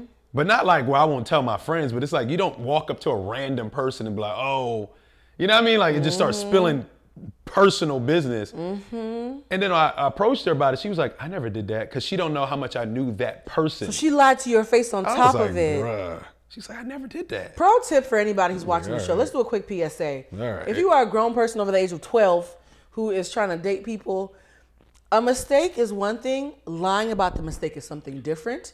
I'm more likely toes down. I'm more likely to break up with you for lying about the mistake than for the mistake itself. Because it's one thing to have a misstep and be like, yo, you're right. I was feeling emotional and territorial. Let's discuss why I feel so insecure in this relationship. I can actually talk you through that. But to be caught red-handed and put like 10 toes down and lie to me, that's what will make me stop fucking with you. It's not even the mistake, it's the lying. But that's what it was. I was like, if she would just be like, you know what, I drank too much, or I was this and I was that, and I really was, I was tripping. I'm like, all right, because you could move on from that. When you don't even acknowledge it, it's like, oh, well, woo. There's one part of our conversation yesterday that made me very sad. And I'm taking a shot. I don't know what you please, I might need a shot for this one. We have here the shot glasses. Yeah, there was one part of our conversation that made me very sad, and I'm realizing that I'm going to have to set a boundary with my friends because I don't think they are doing it intentionally. But for me, as someone who's like an energy person, it is detrimental to my mental health. Actually, let's take a shot before we get into this. This is the part where shit gets a little bit deeper. As if we haven't already jumped into the... Yes, let's take a shot to finding our bliss with the right people. Eye whites, salud. Here we go. Wait. Oh. I just heard the cheers last minute. All right, hit me with it. What happened? That shit is burning my chest. Yeah, it's hot. That's a grown man drink. Tequila. Oh, tequila. I realize that there's a lot of people in LA who think they're being realistic, but for the space that I'm in and for the things that I'm trying to attract, it feels like dream killing. And so I've noticed that whenever I think I'm going to actually stop talking to some people about this now. I'm going to stop having this conversation the way that I usually do. When I talk about wanting to be married and wanting to have a family, here you go. It takes about 0.03 seconds for someone to say marriage isn't real, nobody who's married is happy, fuck you living in LA, you ain't never gonna find love, and you just gotta make peace with the fact that niggas ain't shit or bitches ain't shit and everything sucks and like get the bag. And my thing for that is that shit makes me sad when I actively tell you that I want to attract this thing and my tribe is telling me never gonna fucking happen. And I realize that people are being realistic based on what they've seen. But in this very receptive, open-hearted space that I'm in, it fucks with me in a way that I don't think my friends realize. It feels like saying, I want to be this when I grow up, and people saying, son, you're never going to be that. You know what I mean? Like there are rappers who are millionaires and billionaires who still rap about the teacher who told them that they were never going to make it when they were 7. So let's be really honest that you can be a dream killer. And I think some of my friends. I want to speak on it, but let's get to the bigger point. I'll be wanting to speak on those little rap lines. I'm like, bruh. I know, but you know what I mean. But if you don't come to school, what you think your teacher gonna say, bruh? I get that, but like, let's focus on the point though. What I'm saying is. Yo, they be saying that. There's a dream killing that happens when I tell people that I want to get married that is starting to hurt my feelings. I do too. And so last night, and was debating talking about this. I cried last night after the party because I was like, I'm telling you my birthday wish, and on my birthday you're telling me it's not going to happen. This doesn't feel good. Did they say it's not going to happen or it's not? They said it's not real. It's bullshit. The prize is not as sweet not, as you think it is. No, they're saying I don't know nobody who enjoys it, who likes it. I don't see the point. Like it's crazy. Fake. And so my thing is, I understand my friends are speaking from their experience and they're trying to be realistic. I recognize that I can be the naive, I want to see the best in everybody friend. But if I tell you that I tenderly want something, I don't need a 20-minute speech constantly telling me it's never going to happen. Because for me, if I'm telling you it's because I care about your opinion, it hurts my heart. And what was funny is in that conversation, you're one of the few people who doesn't kill the dream, right? And so my question is, in this space, and you're probably not as sensitive as I am about this, how do you feel when you're someone who says that you could see yourself getting married someday and everybody in the room is laughing at you like, nah, that's never going to happen? I've never been in that space because all my friends are in serious relationships or married. Oh. So like you said, it's like their reality, and I get it. Like if they know people in a bunch of nasty relationships, and you know, a lot of these people been in something serious where they probably thought they would get to that point and then it fell and they feel like a failure. And this is the first time we could say projecting, you know, people are projecting. It is projecting. But it's just not my reality. And even if it was, I've always been a person where everybody goes right, I go left. Always. I've always been like that. Because when I was little, I was such a follower. So I got to a certain point in my life where I was like, oh, I'm done following, because I learned like, it's all bullshit. I was like, oh, y'all all just believe in one thing because y'all want to. I've always did something different. People told me, oh, you shouldn't work with Jason Lee. Oh, he's this, he's that. It's been honestly one of the best working experience working at a place that I've ever worked at. And I'm like, and look at all the blessings that I've worked at corporations that was way worse than this. Y'all were trying to warn me against this. Like I always went left because I'm a leader. Yeah. So if you think this is something you shouldn't want to do or that you don't want to do, I'm going to show you that it's cool. I've always been like that. I've always did something different. And people's like, oh, shoot, I never thought like, I never thought about doing it that way. Even like when I was in high school, the girl I dated, no one thought to even look at her that way. And it was like, nah, I see it now. Like, I get it. Like, I've always been like that. So it's like, if I want to be married and I do, and you don't believe in it, I'm not going to knock you. But when I do it and how I'm going to do it, it's going to probably inspire you to change your perspective. Right. I'm not going to be influenced by what you're saying, because if that was the case, I wouldn't do anything. Something as little as riding a motorcycle, right? I learned how to ride a bike. Everybody's like, yo, you need to be careful. Yo, it's crazy riding bikes out here. I was like, I see more car accidents than anything. I said, damn it, just be safe, please. No, but be safe. And you were safe, and that's what made me feel good. And that's understand. Like I get just that. Just be safe is very different than, oh, you're gonna die. Oh man, you know. And it's some people that had real experiences though. Like it's my one friend, Mikey. He's like, yo, my friend died on a motorcycle, man. Like Jesus. And I get, and I get that, bro. And I'm still gonna do my thing. And I'm going to influence other people to do my thing. People that never thought about riding bikes, I'm like, yo, I'm looking at bikes, right? What you think? And I just started. Like, I've always been like that. So for people that do that to you, and it's definitely different. Our situations with marriage is extremely different. And I can get how that can kill the energy. And I think you had the best solution of just stop talking about it. Yeah, I'm not bringing it up. Because I think when you're at a certain point in your life and you really want something, that will kill you. I haven't cried in so long. It literally, there was no malice. I think a lot of times we don't realize that people who love you can hurt you because they're doing what they think is best to help you, and they don't realize that it's hurting you, right? Absolutely. And so there was zero malice. Everybody loved me. I understand. But like, I think that's where my stubbornness kick in. Yeah. Like when people do that with me, I just be like, oh, all right, I'll tune off. I'll invite you to the wedding. I will, I'll shut off. I will literally, it'll be a button in my head that just turns off like, okay. Because I'm going to do it. I was such a Care Bear though. I was like, hey guys, this is hurting my feelings. No, but I was like, this is really hurting my feelings, guys. But I also understand that. Like I would never tell somebody to do what I'm doing because that's how I will handle the situation. But when you want something so bad and you desire love. And your tribe is telling you you're crazy, It will hurt if somebody's like, oh no, marriage is like, it's bullshit. They all suck. All my friends are seriously dating somebody, about to get married, talking about getting married, are married, been married for years. And even in their roughest times. Can you introduce me to some of these people? Even in their roughest times, they never went, I shouldn't have got married. They'll be like, man, you know, marriage is something. Yeah. But they'll never go, nah. They'll always at the end be like, nah, I love where I'm at. Because I'm like, bro, you want to be back in these streets?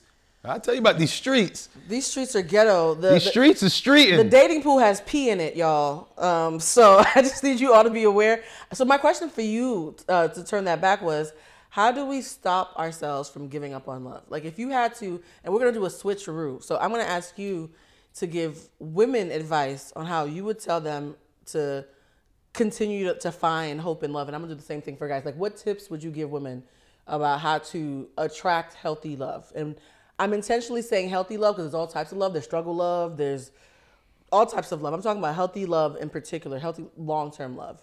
I think, one, you have to really get in tune with who you are first. And that doesn't mean you need to be single for 10,000 years, not like that, but really understanding who you are and what your nuances are. And then go into those deal breakers and necessarily things you can compromise with. Because one thing is a deal breaker where like, I can't deal with that. And some things you need to be open to being able to compromise. Like there's things about me that somebody's gonna have to compromise with. But that's what people need to understand, that you are not perfect. I am not perfect. So I think once, like for myself, when I realized there's things about my personality that somebody's gonna have to like really love me and compromise and understand that I'm coming from a good place. Right. Vice versa. And I think once I started understanding myself.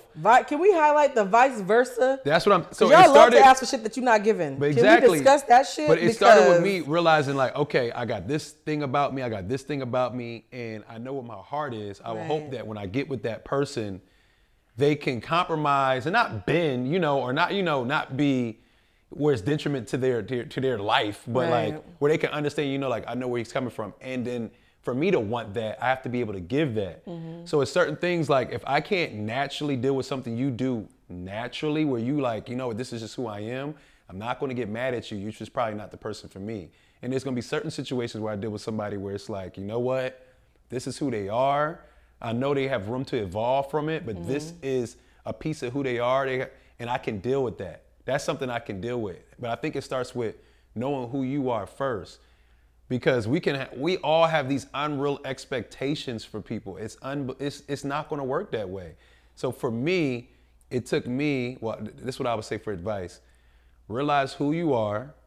Be realistic. Like, you know what? There's some things I need to work on. I'm going to continue to work on. I'm going to get therapy, whatever that is. Hopefully somebody will be open enough to work with those things with me. And I need to be open to work with them on whatever that thing is, as long as it's not super toxic, negative, abusive. You know what I'm saying? There's certain little things that I see people break up over, and it's like, you know what?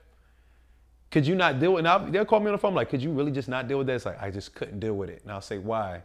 And they'll walk through, and I'm like, okay, so you made the right decision for yourself. And then sometimes I hear these things, I'm like, you're not being realistic, yo. You're not, but because this person might be working on like dealing with something when it comes to you, and they're fighting that battle, and you gave up on your battle. So I don't know if that was advice. No, that was good advice. I know that's like just rambling. That's what they call a deep dive. And it's so funny because my advice to men is complimentary. My first advice to men is to examine their preferences. Because a lot of time a man will say that he wants this thing, and he's focused on wanting the thing, but hasn't examined emotionally why he wants the thing. And because he hasn't examined why he wants it, he is blindsided to all the different ways he could still get that feeling without getting the exact thing he thinks he wants. Perfect example, there's a huge debate right now during the gender wars about men saying that they want women to cook, right? And if a man said, I want my woman to cook because growing up I never felt properly nurtured or taken care of, or food is the way to my heart, X, we've had this conversation. That's me. But he understands the reason behind it, right? And then he meets someone who's like, I'm not really a cook, but I'll always make sure you're fed. Or I'll take some cooking classes because I want to make sure that you know I see you. It's not a thing. To me, you're not getting a bitch who loves to cook all the time. You're getting someone who recognizes why you like that thing and is finding other ways to make you feel that feeling, even if it's not the Betty Crocker that you had in your mind. There are some men who, because they don't get the symbol, they ignore all the other ways they can still get the feeling behind the symbol. And so I think men, a lot of times, particularly those who pontificate on social media. We've talked about the different kinds of male podcasters. There's the toxic, and you've sent me some non-toxic ones. Thank you, Damage. Damage actually sent me some non-toxic male podcasters to restore my faith. I think a lot of times when a guy is fighting with a woman about cooking, he's not fighting about the cooking. He's fighting about something else that the cookbook represents. And because he's not being honest about the core, she's just buckling at being told she has to do this one thing because she's not being told what that one thing is being fed from. And so I think if men, there've been men in my life that I do this for a living, who I've walked through their preferences. And by the end of the relationship, they realized the symbol they wanted represented something much deeper. And once I knew what the deepness was, I was able to give them not just what they asked for, but 10 other ways of them feeling like that they hadn't even identified for themselves. And even when we broke up, they walked away with that gift. And now when they talk to their next girlfriend, they're like, oh, you know what? I need somebody who's nurturing and makes me feel like they want me to feel loved on after I've had a rough day fighting with the rest of the world. Mm-hmm. That sounds different than if you don't cook, then what kind of, like, that's, you see how different that sounds, right? No, I get it. It's completely aligned, but language. But that's advice for everybody. But we're talking, No, but I like it because that's advice for everybody. So if you know. Because what I usually say when somebody asks that question, is different. What I tell my homegirls, I'm like, you need to examine your spark. Because I have friends that go on these dates and like, I just didn't feel that spark. And I was like, but the last time you felt that spark, what happened? He put hands on you. The last time you felt that spark, he cheated on you. And I was like, examine your spark because your spark meter might be wrong. You might be sparking for the wrong thing. So really examine what was it in that person that gravitated you so much? Maybe you need something that's more slow roll. I'm not saying that person that you met that bored the hell out of you is your person, but maybe you need to give them more of a chance to open up and explore that situation a little bit more rather than going, oh, I didn't feel it. We did 2 dates. Like, he's nice. He, everything's cool, but it's like, I didn't feel that spark. And I'm like, yeah, but when you did, we always go, I'm on the phone for 3 hours on the deep end with you because you felt that spark. Our demons tend to, I say this all the time, demons are sexier. So being healthy looks like boring to people who are used to toxic, right? And so another thing, my second piece of advice that I would give to any men who want to listen to it is be very honest with yourself about the difference between incompatible versus what is challenging you to grow. Because there have been times that I've been in relationships where someone said we were incompatible, where the very thing I was challenging them on was a moment of opportunity to grow that nobody but the person you're sleeping with could do. And so I have 2 friends who are dating right now. And I told them, I was like, I love seeing you guys argue. And they were like, what? I was like, because you're so lovely with everybody, but this person is able to get you to show the ugly part that you're scared to show elsewhere. And I love that you're being challenged to confront that in this relationship. And this person hates confrontation, but they care about you so much. I'm watching them sitting still to have conversations that they might not have elsewhere. There's so much growth and beauty in that. Stop calling it incompatible. You guys are growing each other. And I think a lot of times what people call incompatibility is somebody growing you. And I think a lot of people don't know how to tell the difference. So that'd be my 2 pieces of advice. People don't want to be groaned. Did we just invent a new word? People don't want to know how to be groaned. Nobody wants to feel like they're dating their parent. But there's a difference between a parent and, because a partner is supposed to grow you. Relationships are supposed to be transcendent. If you are in a relationship in year 1 and you're the same person in year 25, people don't want their partner to feel like a parent. But you understand the difference between a partner and a parent, right? I don't mind it. But you realize that there's a difference between a partner and a parent. Some people don't got parents. If you're talking about you act like my daddy or you act like that person ain't even in your life. How am I acting like something you didn't have? Ooh, the first shot has been fired. I will say this. That's ego. One thing I would say to women though, I will say to my fellow sisters out there is that I think because a lot of us don't want to feel like we're having our voices snuffed out in our relationships, and that happens to us a lot. We've been socialized to do that. I think sometimes your masculine partner, whether it's male or someone of the LGBTQ variety, sometimes they can push you to examine parts of yourself that nobody else feels comfortable pushing you to because they want to see you win. I've had a homegirl recently who was like, me and my man always fight about my friends X, Y, and Z. And I said, okay, well, he's a really reasonable guy. What exactly is he saying? By the time she was done talking, I was like, sis, he's right. Your friends are trash. Mm-hmm. And so I think, but we don't want to feel like our man's our daddy. But I'm like, sis, your friends really are trash. So the brother made all the sense in the world. Then there'll be times when a man was like, I don't want my woman to nag me. But then I'll be like, but you are a trash communicator who talks in an insensitive way, and the person who loves you is trying to teach you to be a little bit more compassionate. She's not being your mother, she's being your partner. But the problem is, like, why is it's such an extreme to be like, oh, you acting like my mother, oh, you act. No, that's the respect. Yeah, it is. I want that from a partner. I want you to point out my blind spots and be like, yo, you need to, you know what, I was peeping, you should probably work on this. And I'm used to people doing that, and I don't take offense to it. Doing what? As in, I grew up in a community where people can tell you how it is and they love you. And it's not like, oh, you trying to be my daddy. It's not like that. It's like, oh, shoot, you point out something that I could probably work on. And when I do that to people, I do get feedback like, you kind of make me like you. Either they really like it or they take offense to it. It's like, Right. oh, you give like these daddy vibes. I'm like, is why it is it daddy possible? vibes? And why is it not just man vibes? I will say this is where I self-police, right? It's possible to have the right intention and the wrong delivery. Always. And so one of the things I've learned as someone who shows up with pure intentions is that no matter how pure my intentions are, intention doesn't negate impact. And so if I showed up with pure intentions, but I made you feel condescended upon, I'm allowed to separate my intention from the delivery so I can realize like, damn, I gave him some good advice, but I was repeating myself and condescending to him. Maybe the next time I'll say it differently. I'll say the same thing, but I'll say it differently. Absolutely. And I think a lot of people are not open to recognizing that the right message can still have the wrong delivery. And Absolutely. And so I think for me too, also sometimes the right delivery can have the wrong intention. I've dated a lot of very eloquent motherfuckers who are in this industry who know how to make everything sound pretty, but they're doing it with the wrong intention. So for me too, if your intention is fucked up, I don't care how nice you say it. Why are you saying it too? And that's been a really hard conversation to have. I wholeheartedly agree with all that statement. Oh, well, that makes life easier. Nah, because I'm like, that's a part people have to deal with me because sometimes I'm just so direct, it comes Yes, off you are, damn it. as Ooh. condescending. And I'm like, no, I'm just being direct. But I child. understand, and I'm gonna analyze how I said that, and I'm gonna get better the next time. Like I get that. I appreciate So when you being people receptive to that. respond that way, I'm like, no, I get it because I've been doing this. This is who I am. So it's not like I don't want to change, but at some point, as a person, you have things about you that just make you who you are. Now you can work on it. You You're can open get to better. evolving. We worked on that. Yeah, last but it's not episode. always going to completely change. You're still Of going to course. be who you are. So it's like, yeah. Evolution and completely change are very different. Evolution means that like it's still a heightened version of what was already there. Change means who is this man? Like Harper, who this man? I want to pivot really quick to yesterday. I was driving over here and I saw a mural of Virgil, and on the mural it said, "Everything I do is for the 17-year-old version of me." And that quote like spoke to me. I don't know if it's Virgil's quote or if it's something that somebody just thought went really well with the mural. A lot of times we do things because we're like trying to heal or feed that younger version of ourselves who did not have the support system we needed. And then somebody else said, by the time you reach 40, you are the person your younger self probably needed.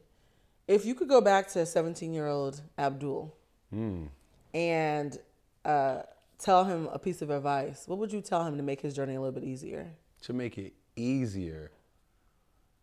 I'm 17. I'm just graduating from high school. Just got my first car. Going into college with no money, broke as hell.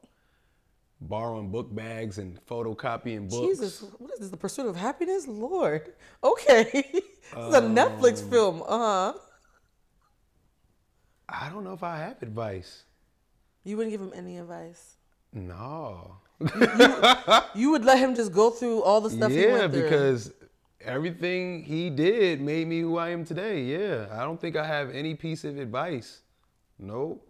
I do, because I feel like my really therapist. trying to think I feel like of my what would I therapist is probably say. driving a Tesla thanks to me. My advice would just be to talk to myself nicer, because I feel like I had such negative internal dialogue. It's like I always had like a winner's mindset, but I tended to mistake cruelty for accountability, and there were times where I thought I was holding myself accountable, but I was actually just being unkind to myself.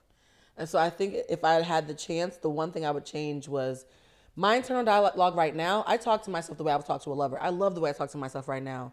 But if I had the chance, I think I would have started that much younger, because there were several things that I let other people say to me because I was talking to me crazy. So they were allowed to talk to me crazy.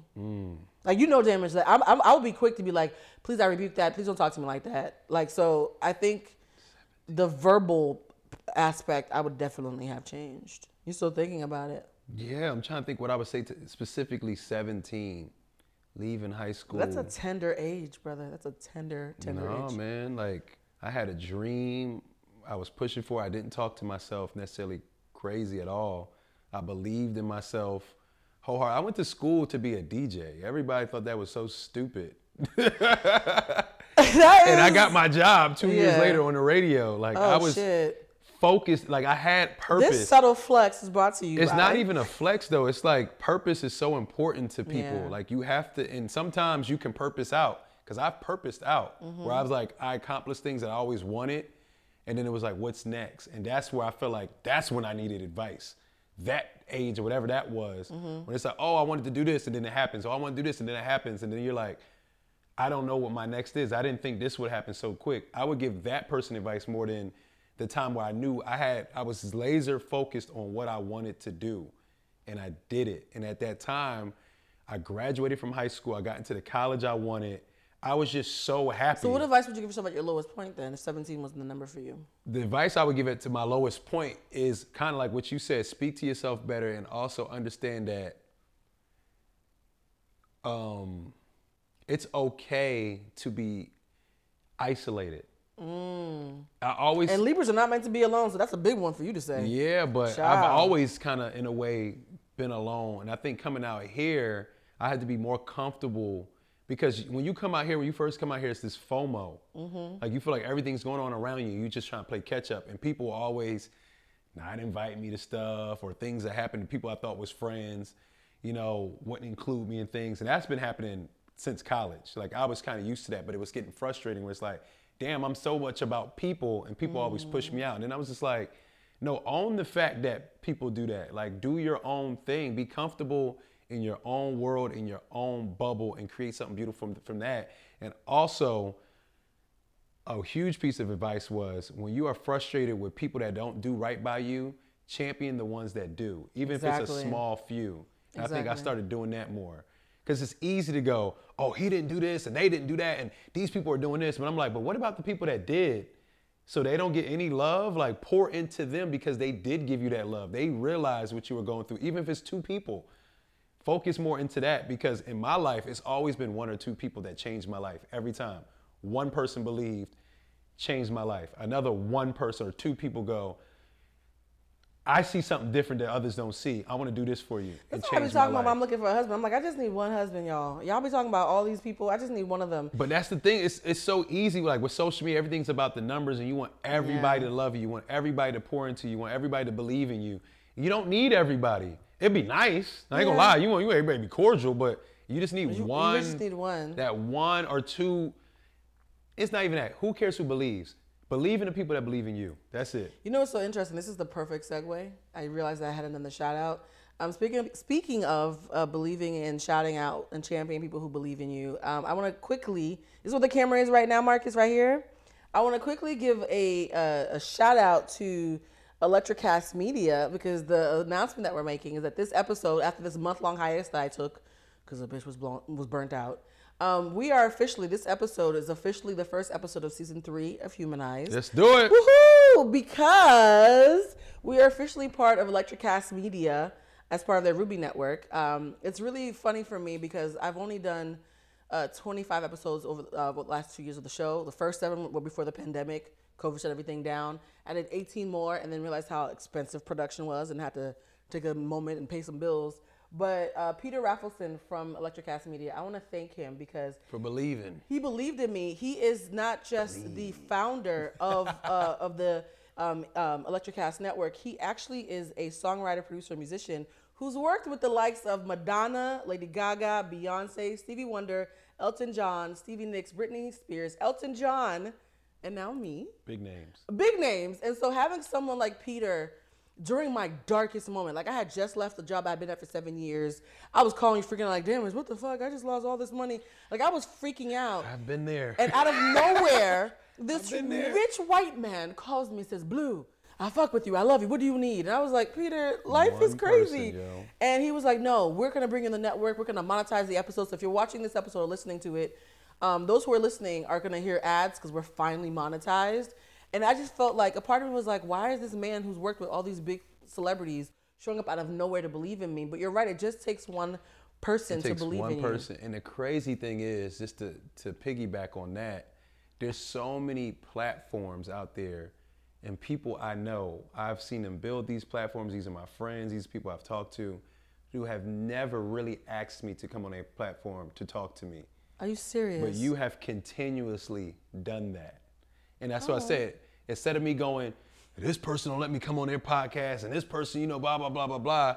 No, you focus in on the people that do. Yeah. And that took me a long time to change that mentality because it makes you it can make you angry. It can make you bitter. It can make you very bitter. Yeah. But I learned like, no, just pour into the people that pour into you.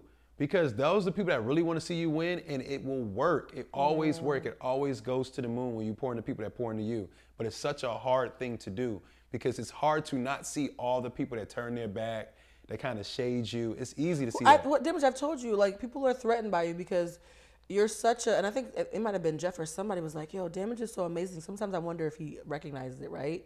And I was like, that's a good question. And I think there are people who see how amazing you are and how marketable you are and how polished you are in your presentation, and they're threatened by that, and they don't want to potentially put you in a room where you could be a bigger fish than them. And I think that's so stupid. That's because sad. Damage, if I pour into you, the whole family eats. You know what I mean? Like that's a sad mentality. It really is, but it's very rampant out here, which brings me to the conversation that I really wanted to have with you on here. You know, and we won't say any names because we didn't choose violence today. We've talked about how when you pour into other people, sometimes folks are using you as a come up. And once you've helped them in the room, they throw you away. You know, I've had issues with social climbers. Like I'm the person who, if they give me a +1, I'm bringing a +10.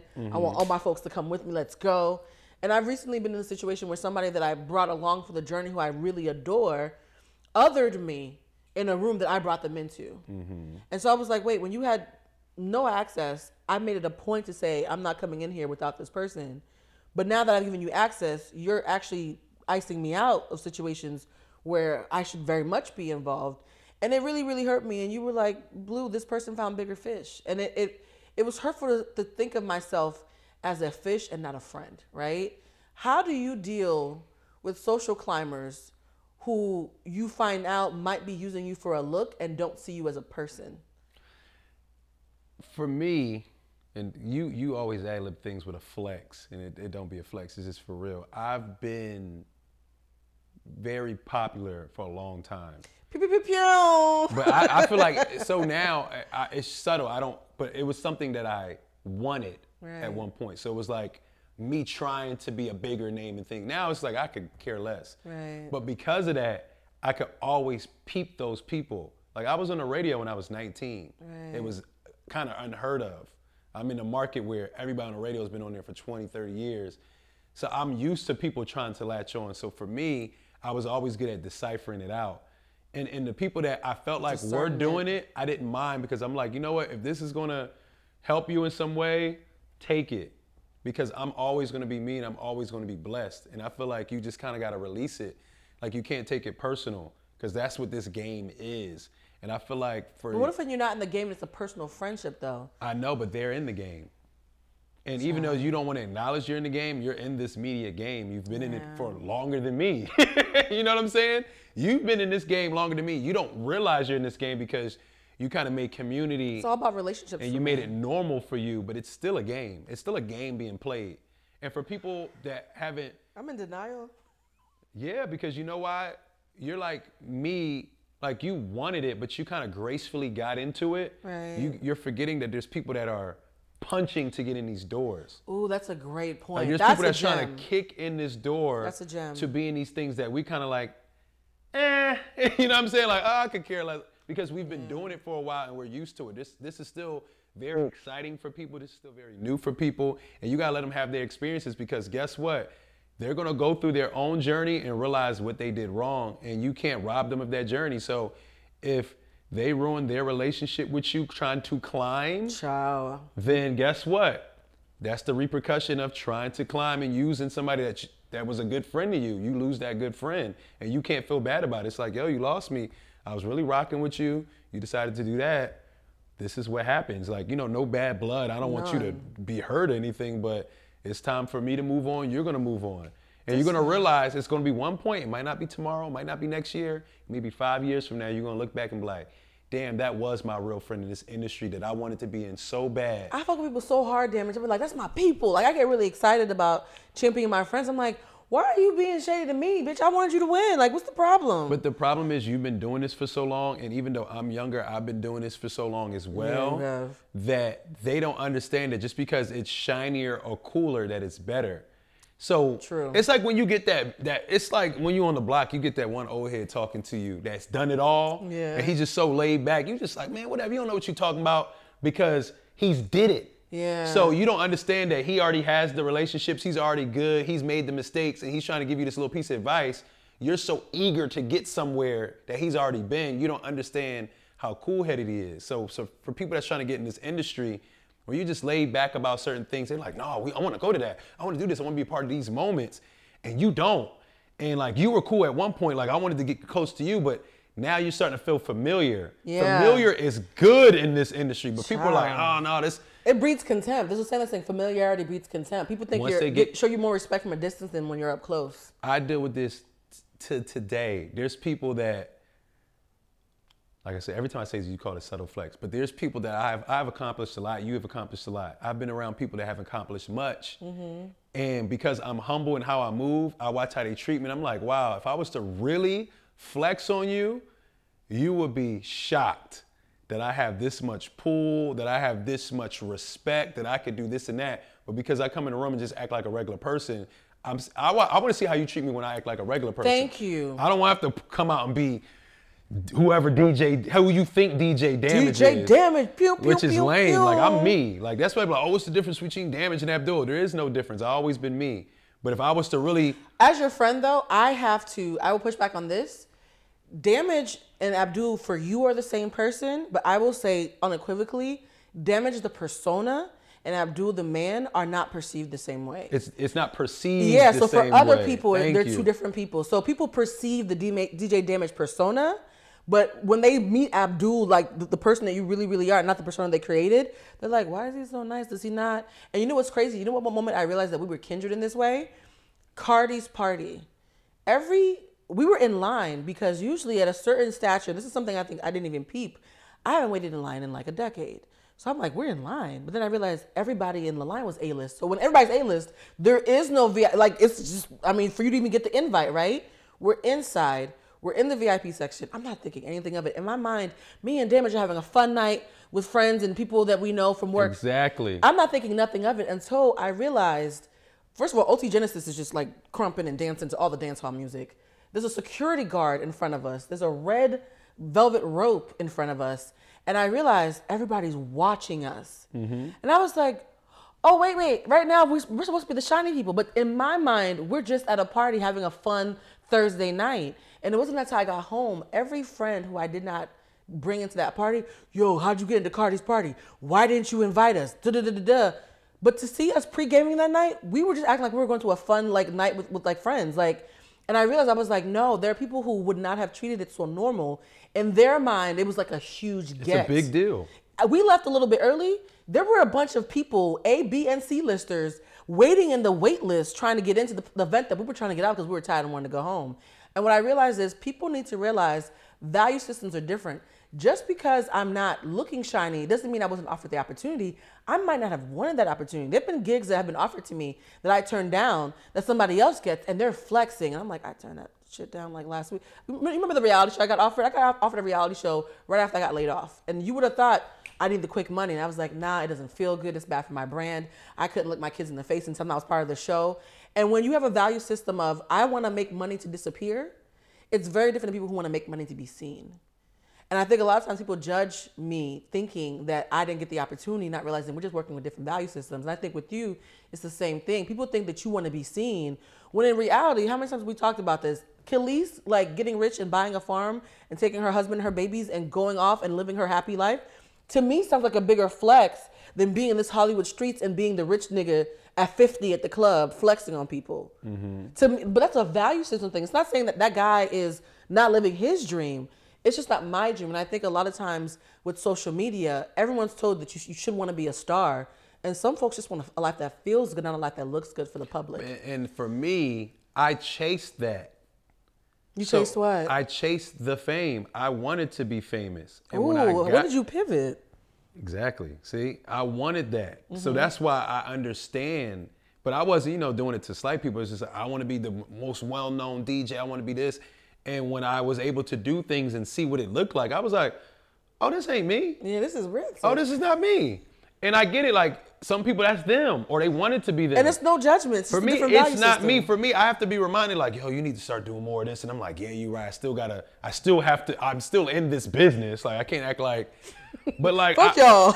But like, when you chase it and you realize, you get there and realize, oh, this isn't for me, I can become more content with just being able to be in it, make a living, and just be happy, because that stuff doesn't make you happy. When you feel like some of these people that are at their highest highs are not happy. They're very depressed. They're sad. They don't know how to feel anymore because everything's so superficial. I can still feel. So when I go out, it's been places that's not even. This is the funny part. At the most A-list events, I could be treated like royalty, and at the most D-list events, I'm like pushed out. Yep. And for me, I just facts. laugh because I'm like, none of it is real. Like, if you really knew who I saw last week, this is not okay, y'all. But if you're an egotistical person, it can bother you. It can rock you. It amuses me. I'm like, oh, this is interesting. Like, I've gone to events where it's like, yo, they saying like not a lot of people on the stage right now, and I'm just looking like, okay. And then I was like, if y'all just knew where I was at yesterday, and who I was with, it's just so funny. But I laugh because if you believe you're a shining light or a star, you're going to shine wherever you at. Yeah. Like, now I go to a party, forget the VIP, I could be in the middle of the floor. I am who I am, and I'm comfortable with that. Yeah, you're good for leaving VIP. Damage will walk around the room. He's like, I'll see you on the other side of the room. I want to see because who else is in I here. chased that. I chased wanting to be. I remember, I want to be up there. If I could just be up there, if I could get a picture, I chased that. And then I was up there, I was like, oh, this is whack. I'd rather be down here with the people. I want to feel. I still want to have a good time. So it's just like, hopefully people experience life, or if you in this industry experience this industry enough to know where you fall. But I know where I fall. I'm completely content for once in my life. A lot of people can't say that. You know, it's so funny because, your friend Mandy, who's now my friend, I love Mandy. Shout out to the See the Thing Is podcast and Bridget Kelly and Mandy. They got a 7-figure deal. They're doing all these amazing things. Mandy has 2 podcasts. One has a 6-figure deal, one has a 7-figure deal. And she recently shared, she was like, at the time where I checked off all these things on my list, I've never been sadder and had to get a therapist. Like, I did everything on my list by 30. Same. And here I am deep in therapy, like, yo, why am I depressed? In depression. And nobody talks about how Same. you can set these huge goals Same. and be incredibly lonely and sad. Because again, what did I talk about when I was talking about guys' advice? What is that symbol? What's the core value or the core desire that the symbol was supposed to get you to? Because sometimes you think, once I do X, Y, and Z, I'm going to feel amazing. And when you don't feel amazing, you have to ask yourself, what feeling was I trying to get to, and how else do I get there? And I think I get a little bit sad sometimes because I watch people block blessings because things look good, but they don't realize they don't feel good. A perfect example is I was invited to this party. I'm not going to name any names because LA is so small. We say one identifier. People know who we're talking about. I'm at this party. It's all these amazing people in Hollywood, and it's a very, very curated list. I talked to this young lady for about an hour because I loved her spirit. We talked and talked and talked. We laughed. I was enjoying her, I think, more than she was enjoying me. Like, it was a fun party, but you could tell that she had what I call searching eyes. For anybody who knows me, I hate searching eyes. If you're my man, don't be searching for other bitches in the room. If you're my friend, if we're having a conversation, look at me and let's have a conversation. But there's something very emotionally unintelligent about having a moment, but you're searching while the person's talking to you. It's very disrespectful in my eyes. She had searching eyes, and I was like, oh, man, I think she's amazing, but clearly I'm not shining enough for her. It's a big room. Go talk to somebody else. At the end of the night, the shiniest person in the room recognized me and said my name. And she was like, wait, you do what? Suddenly, her eyes got big, and I had her full attention. She's like, let me reintroduce myself. And I said, no, I already met you. Because why did you have to know what I do, who I'm affiliated with, and what popular people in the room fuck with me for you to suddenly appreciate the person who was trying to have a human connection with you for a full fucking hour? And it's gotten to the point now where sometimes when I go to these parties, I intentionally act like I'm the help or that I'm just a friend of a friend because I want to see who you really are when you don't know who the fuck I know in the room. And that's made me really sad because in LA, people say, what do you do? Sometimes before they even ask for your name. Sometimes. That's, how are you? Hey, what do you do? What you do? Who you know? How you get in the room? I want to do a quick pivot because this is connected but not. There's a show on Netflix called The Ultimatum. I did not want to skip this show because we've been gone. The show's been gone for a month. By the way, now that we have sponsorship and shit damage, I want you to come on more. We're trying to see if we could tell you some more extended episodes because we love having you on the show. When you watch The Ultimatum, I know you only saw the first episode. Or people were still being there. I seen like 1.5 because I fell asleep on it. Yeah, the premise of the show is a bunch of people who are like 24 are giving their partners ultimatums about if you don't marry me, I'm out.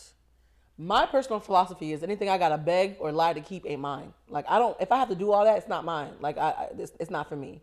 Have you ever been in a situation where you've given an ultimatum or received an ultimatum, and how did you react? Because I think the concept of an ultimatum is very fascinating to me. No, was it an ultimatum? Were you given it or received? Because they can be subtle. Some ultimatums are subtle. I don't think I ever given any. I think I received one. This is when an old girl was whispering all my secrets to my good longtime friend that she didn't know was a longtime friend. Oh, shit. During that situation of us talking about that and her not admitting that that's what she did. Her lying, yes. She was like, we've been talking for a long time and I feel like if we don't make this official now, like, then I'm gonna move on. I was like, oh, okay, we'll move on. How long were you guys talking? That doesn't matter. It does. How long were you guys talking? It's actually one of the questions on here, so this is the perfect segue. Doesn't matter. How long were you guys talking? It was a long time. It was a good long time. So what was the hesitation for you? Give me another shot. It was me trying to ignore things that I seen that was there. Oh, so you didn't want to commit, so you were just... Thank you, love. When we talk about growth, yeah, I was dealing with somebody that was growing in front of my eyes. Like I watched them grow, but they weren't somebody that I would probably take serious. But I watched them start transitioning. I was like, well, like you're not like a terrible person. Oh shit. Yeah, watch them grow. Not that this doesn't suck. That's so romantic. Let's do a toast to authentic growth. Yeah. Salud, Eiweiss. Oh, this is gonna burn. I can feel it. But it was also some denial because I was watching them. I was also hiding myself from the moments I knew that I wouldn't like. Drink up. First of all, I had an extra shot than you, all right? So let me. Ooh, yes. I will say this, because the question that I actually had on here, and it's so funny how I have questions that you're naturally walking into. This is so symbiotic. At this age and stage of life, and I'm intentionally saying that statement because this is, I feel like, how do I say this? I feel like we have like a 10-year age difference. I feel like in the 2 years that I've known you, I have watched growth that I think from on the outside looking in as somebody with my expertise, I think the growth that you've had in the past 2 years is a lot more drastic for me viewing it than it probably is for you living it. Mm-hmm. And there are things, and I have a great memory, you know this about me.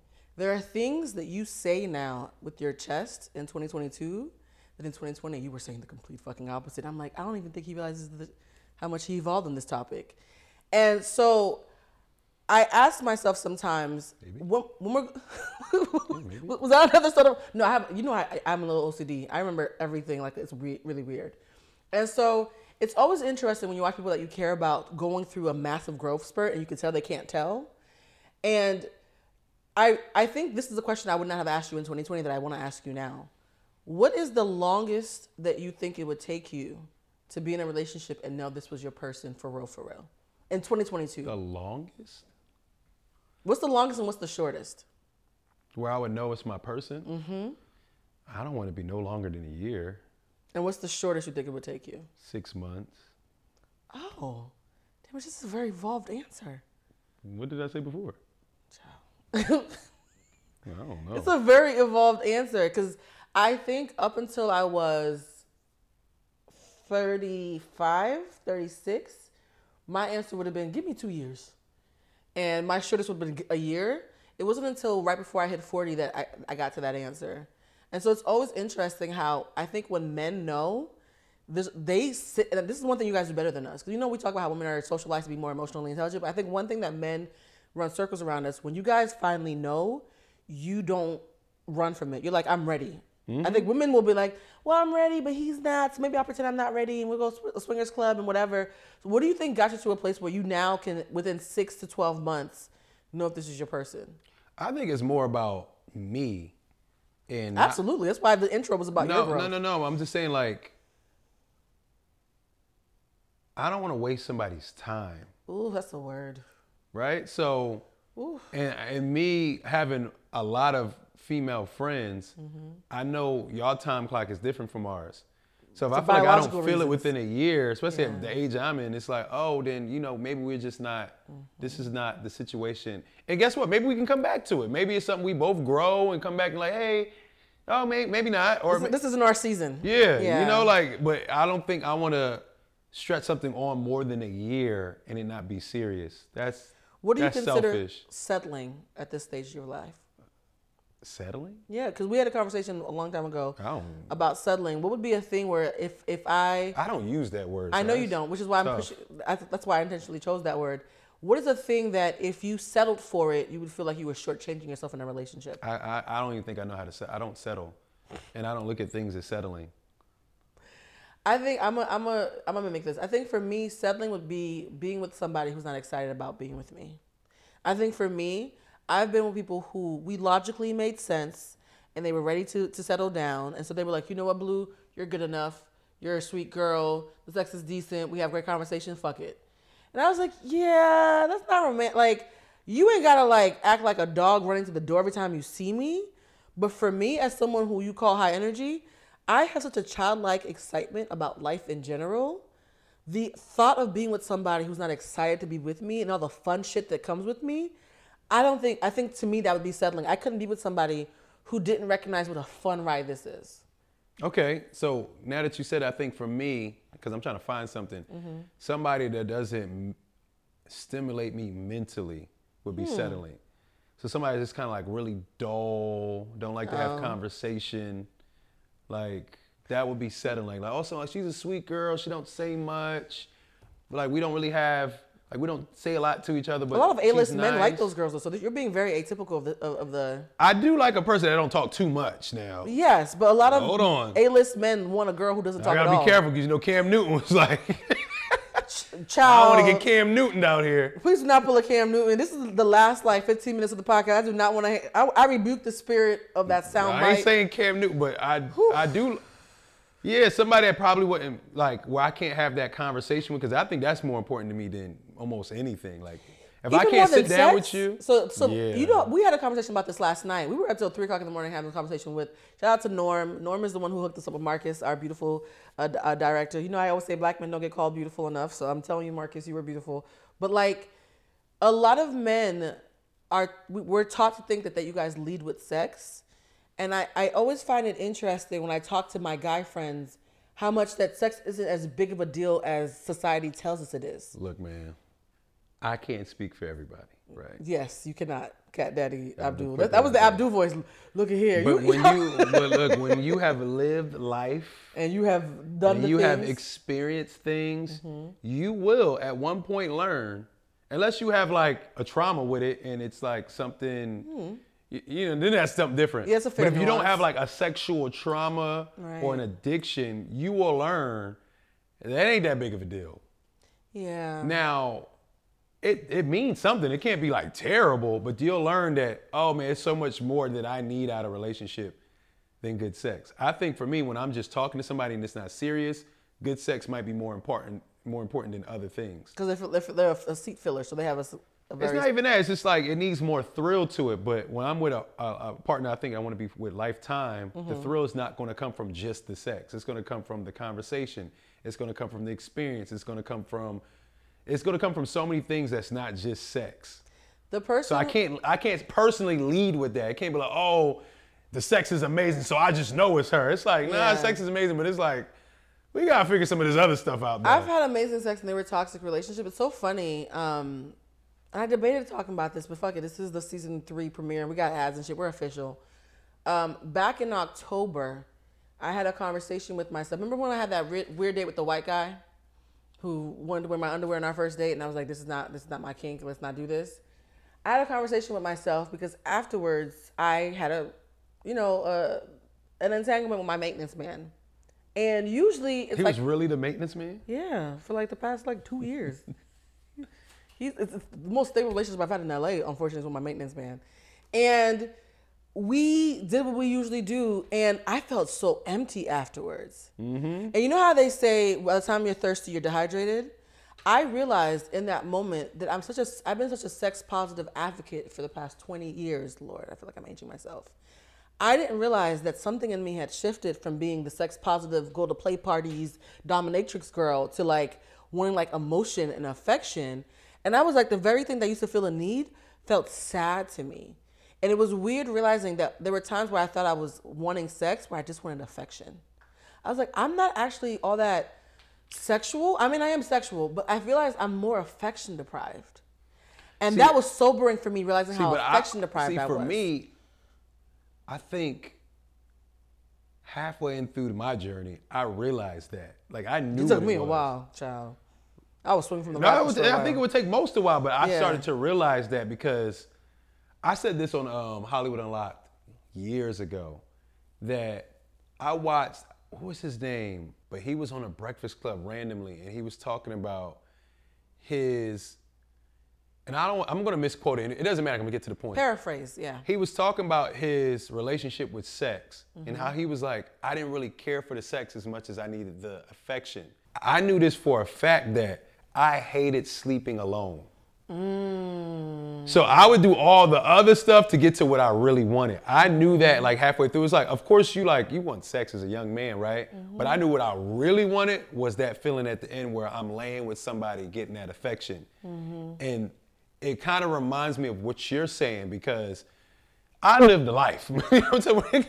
Demus was out here in these streets, y'all. But now I'm at this point where it's like I could care less about it, where I can gladly turn situations down because I'm like, I'm not looking for that. Right. But it took me a while as a man with my ego going, well, how does that look if I don't want to have sex? Right. You know, there's a thing that we have to deal with as a man. It's like, oh, this beautiful woman wants to do this and this and that to me, and I could just tune out because it's not what I want. It feels, I wouldn't say it feels dirty, it just feels cold. It feels empty, like you said.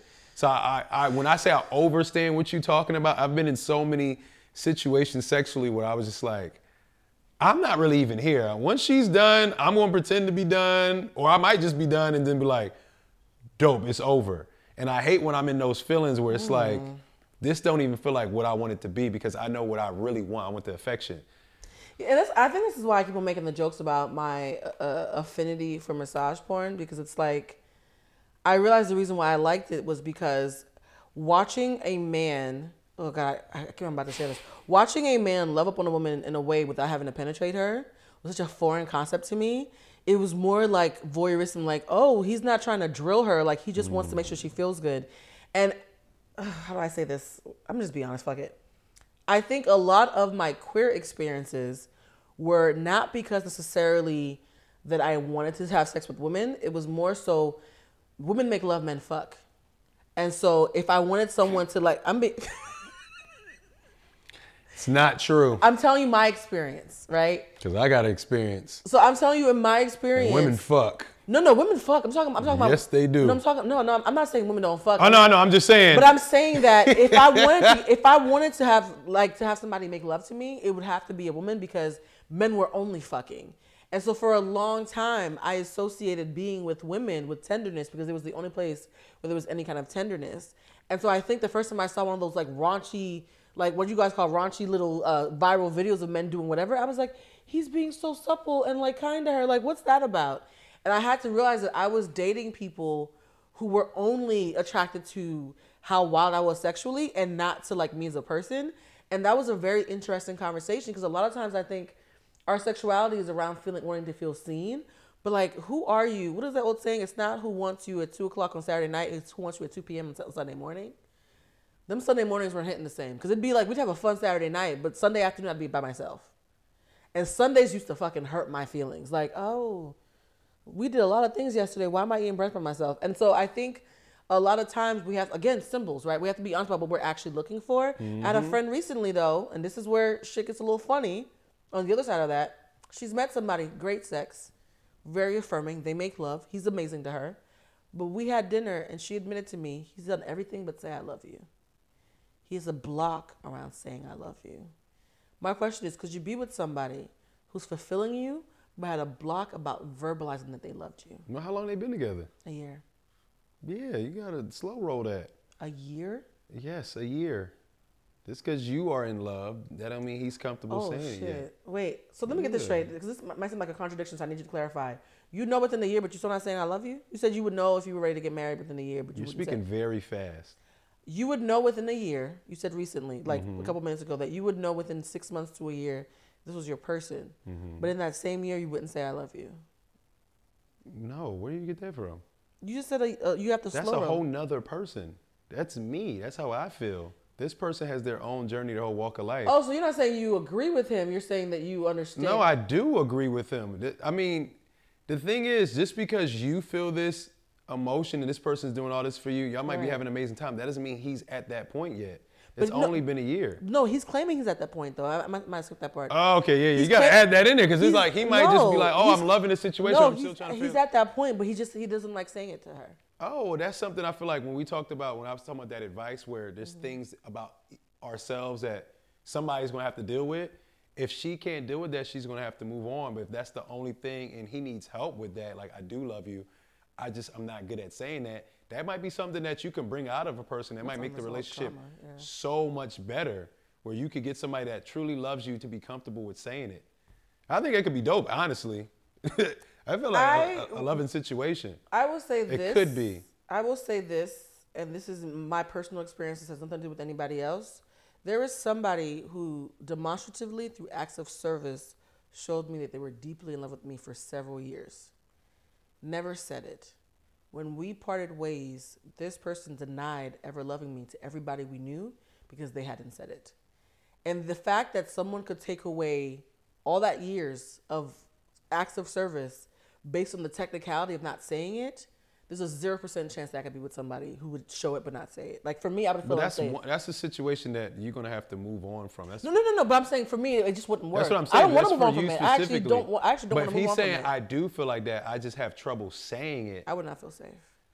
That's personal though. No, I'm saying, but I'm saying that she and I had a conversation. She similarly has had people lie on how much they love her in public, and she's like, I don't feel safe with someone who will not say it to me. I don't want to be with somebody that just says I love you all the time and don't do anything that shows you love me. So I'd rather not have it the other way. I can't do it either way. If I don't get both, I'm out. I think if that's the only issue, I think it's worth working out. I think if your love language is words of affirmation, it's a huge issue. Of course it's an issue, yeah, but it's still worth working out. It's not worth throwing it all away right now.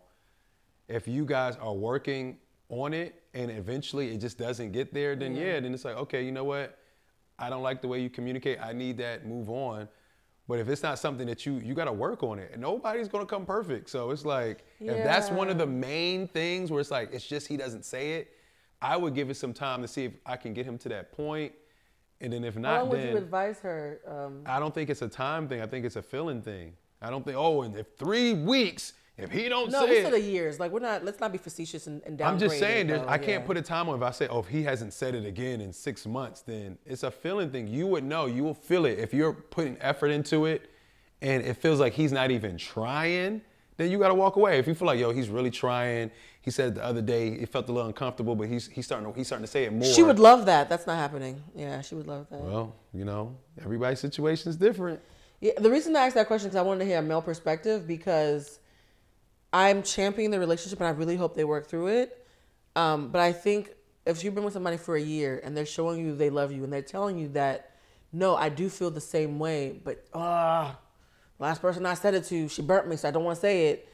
I would feel at a certain point our relationship is being haunted by somebody else, and that for me is a red flag. But isn't it the same on the other side where you said that happened to you before, and because somebody didn't say it, you're now haunted by somebody not saying it? No, you know why it's not? Because it's my love language. So for me, needing that doesn't trump it. I'm gonna respond and finish answering on my own.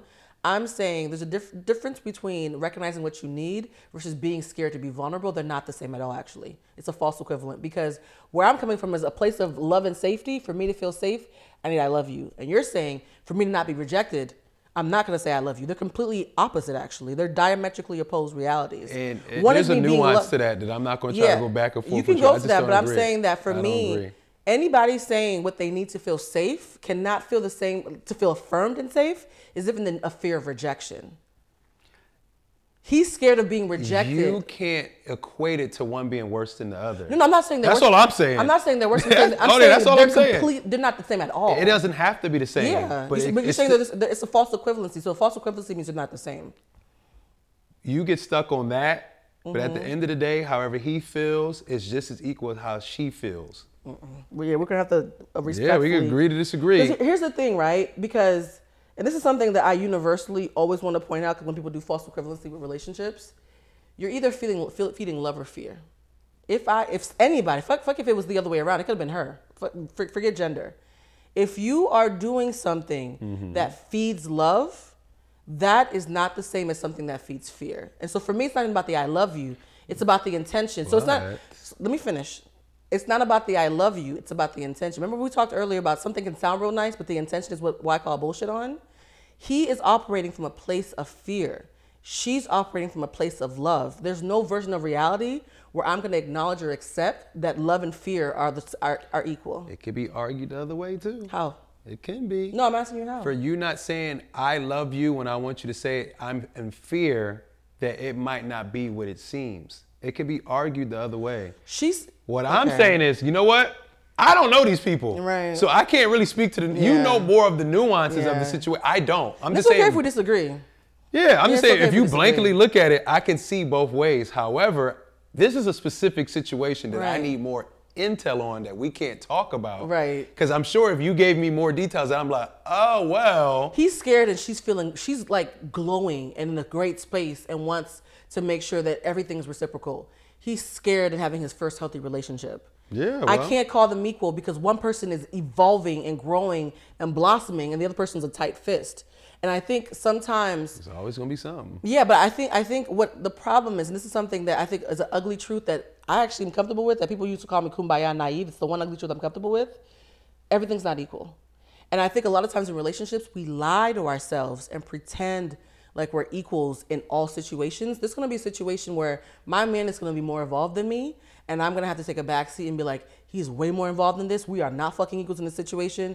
I understand that he has something to teach me. And there's going to be places vice versa where I'm much more involved in running circles around him without even trying, but I love him enough to give him grace. And I think one of the biggest things that I don't agree with in relationships that's very popular is that we always have to compromise. Bullshit. I think a lot of times when you're constantly compromising, everybody's walking away like they're still hungry on a diet. What really makes sense for me personally is if something really fucks with you, like it bothers you, and I'm just annoyed on GP, but my ego wants an intellectual win, I'm gonna be like, well, we're equals, and so I should have equal say. No, my version is, if it really fucks with you at 80% and it annoys me at 10%, I'm okay letting you have a win because it matters to you more. I'm gonna let my partner have a win. And when something really matters to me, You know that could be considered a compromise. I understand, but here's the thing. This is what this between semantics, which is why I'm unpacking it. What matters to me, though, it's not a compromise. I'm letting you have a win. We're not compromising. I'm letting you have all of what you want. And there are times where something deeply matters to me, and it mildly inconveniences you. I want to win. A lot of couples, what they do is nobody ever gets to win. They're constantly doing half and half.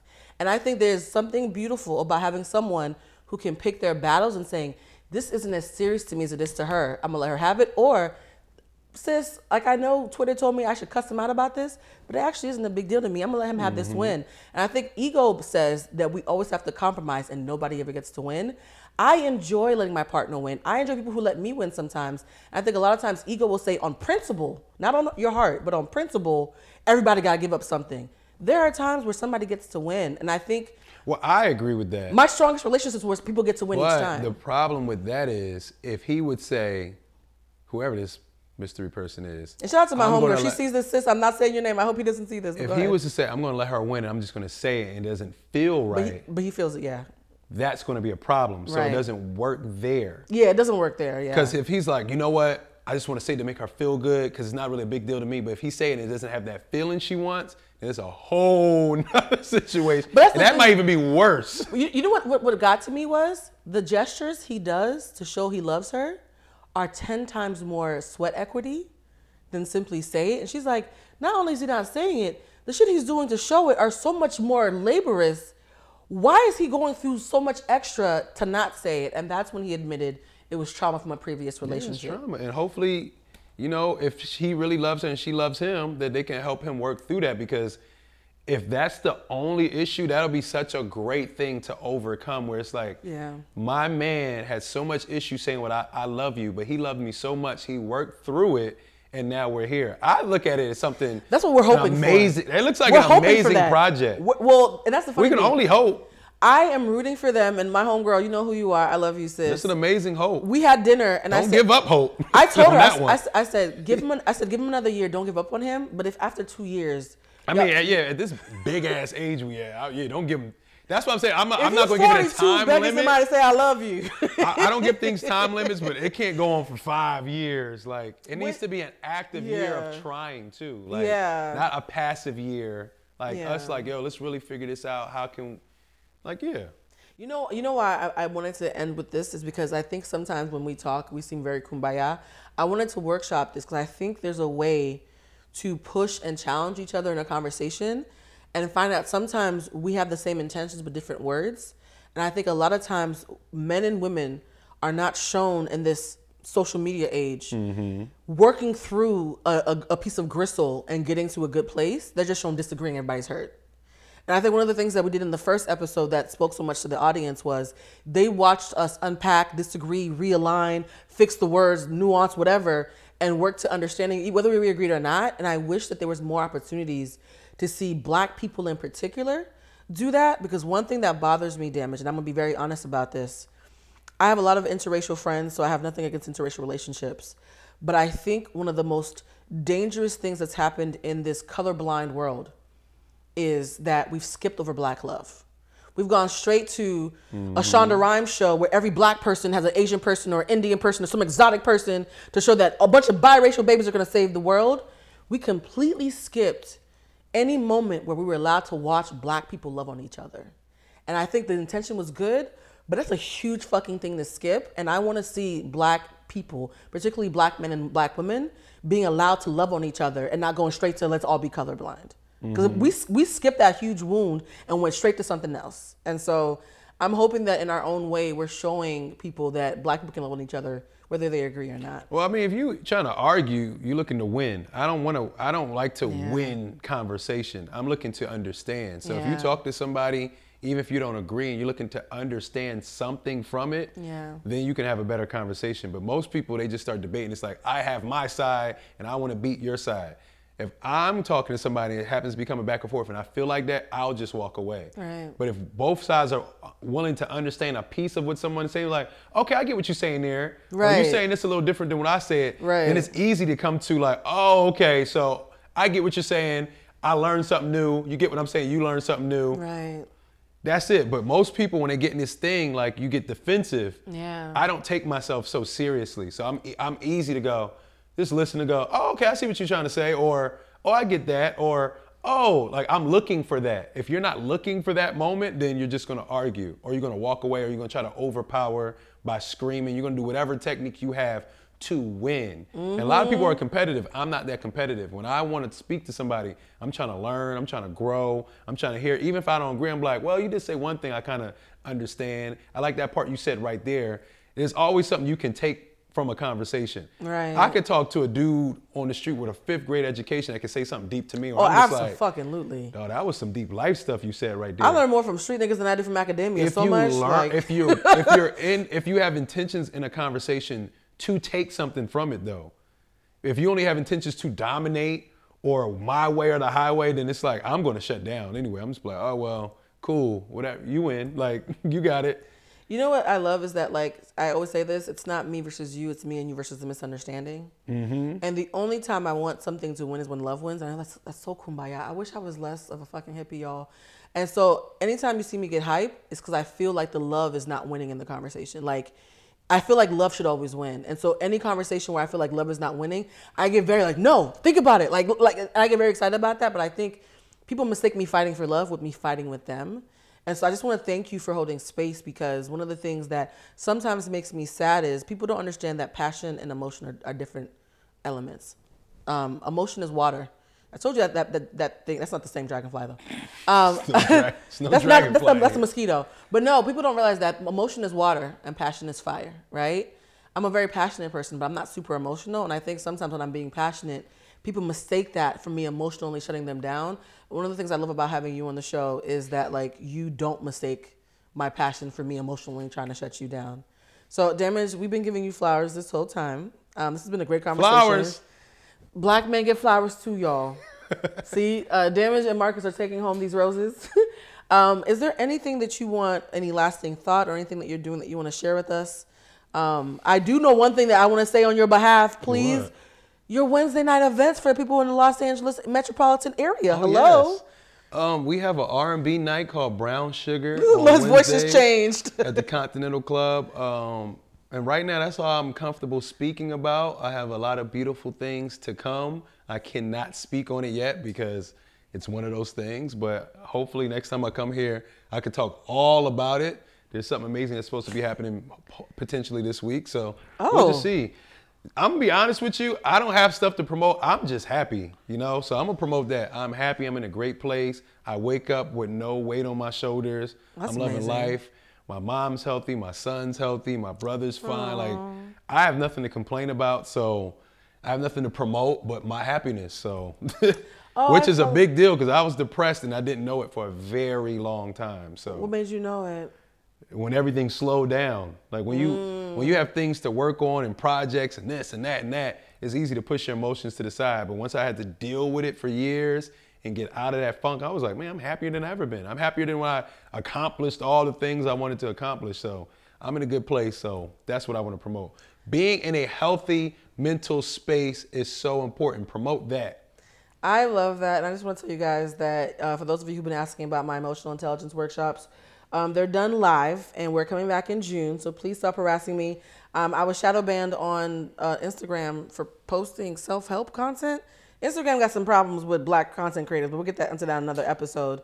But if you do want to be a part of my workshops, please go to ots22.eventbrite.com and log on because we're doing a whole 8-week series of our emotional intelligence workshops, starting with the first Thursday in June all the way until July. Damage, I would love to have you show up on one of them because I think that'd be about really emotional intelligence. Lord, all right. Damage, you're very emotional intelligent. Okay, you said it. Okay. It was an uphill battle, but we here, nigga. Let me just play.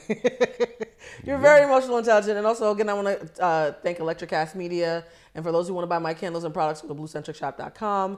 This is Humanized. I hope you enjoyed listening and/or watching this episode as much as we love doing it. And now we have to clean up this fancy house to make sure I get my deposit back. Bye, guys. Goodbye, Damage. Peace. Introducing the Deep Leadership Podcast. Leadership is a people business. That's the philosophy of your podcast host, John Rennie. As a former submarine officer who spent 22 years leading businesses in corporate America before starting his own manufacturing business, he knows that leadership matters. Deep Leadership is real-world, actionable leadership advice from John and his expert guests. Become a leader worth following. Subscribe today. Electricast.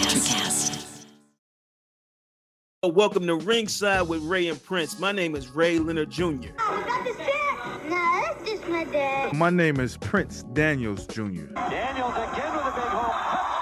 On this show, we come to humanize athletes, entertainers, business executives. We're going to see what makes them tick. Tuesdays, 10 a.m. Pacific time on Spotify, Apple, Amazon, and wherever you get your podcasts. We'll see you there. Peace and power. Electricast. Electricast.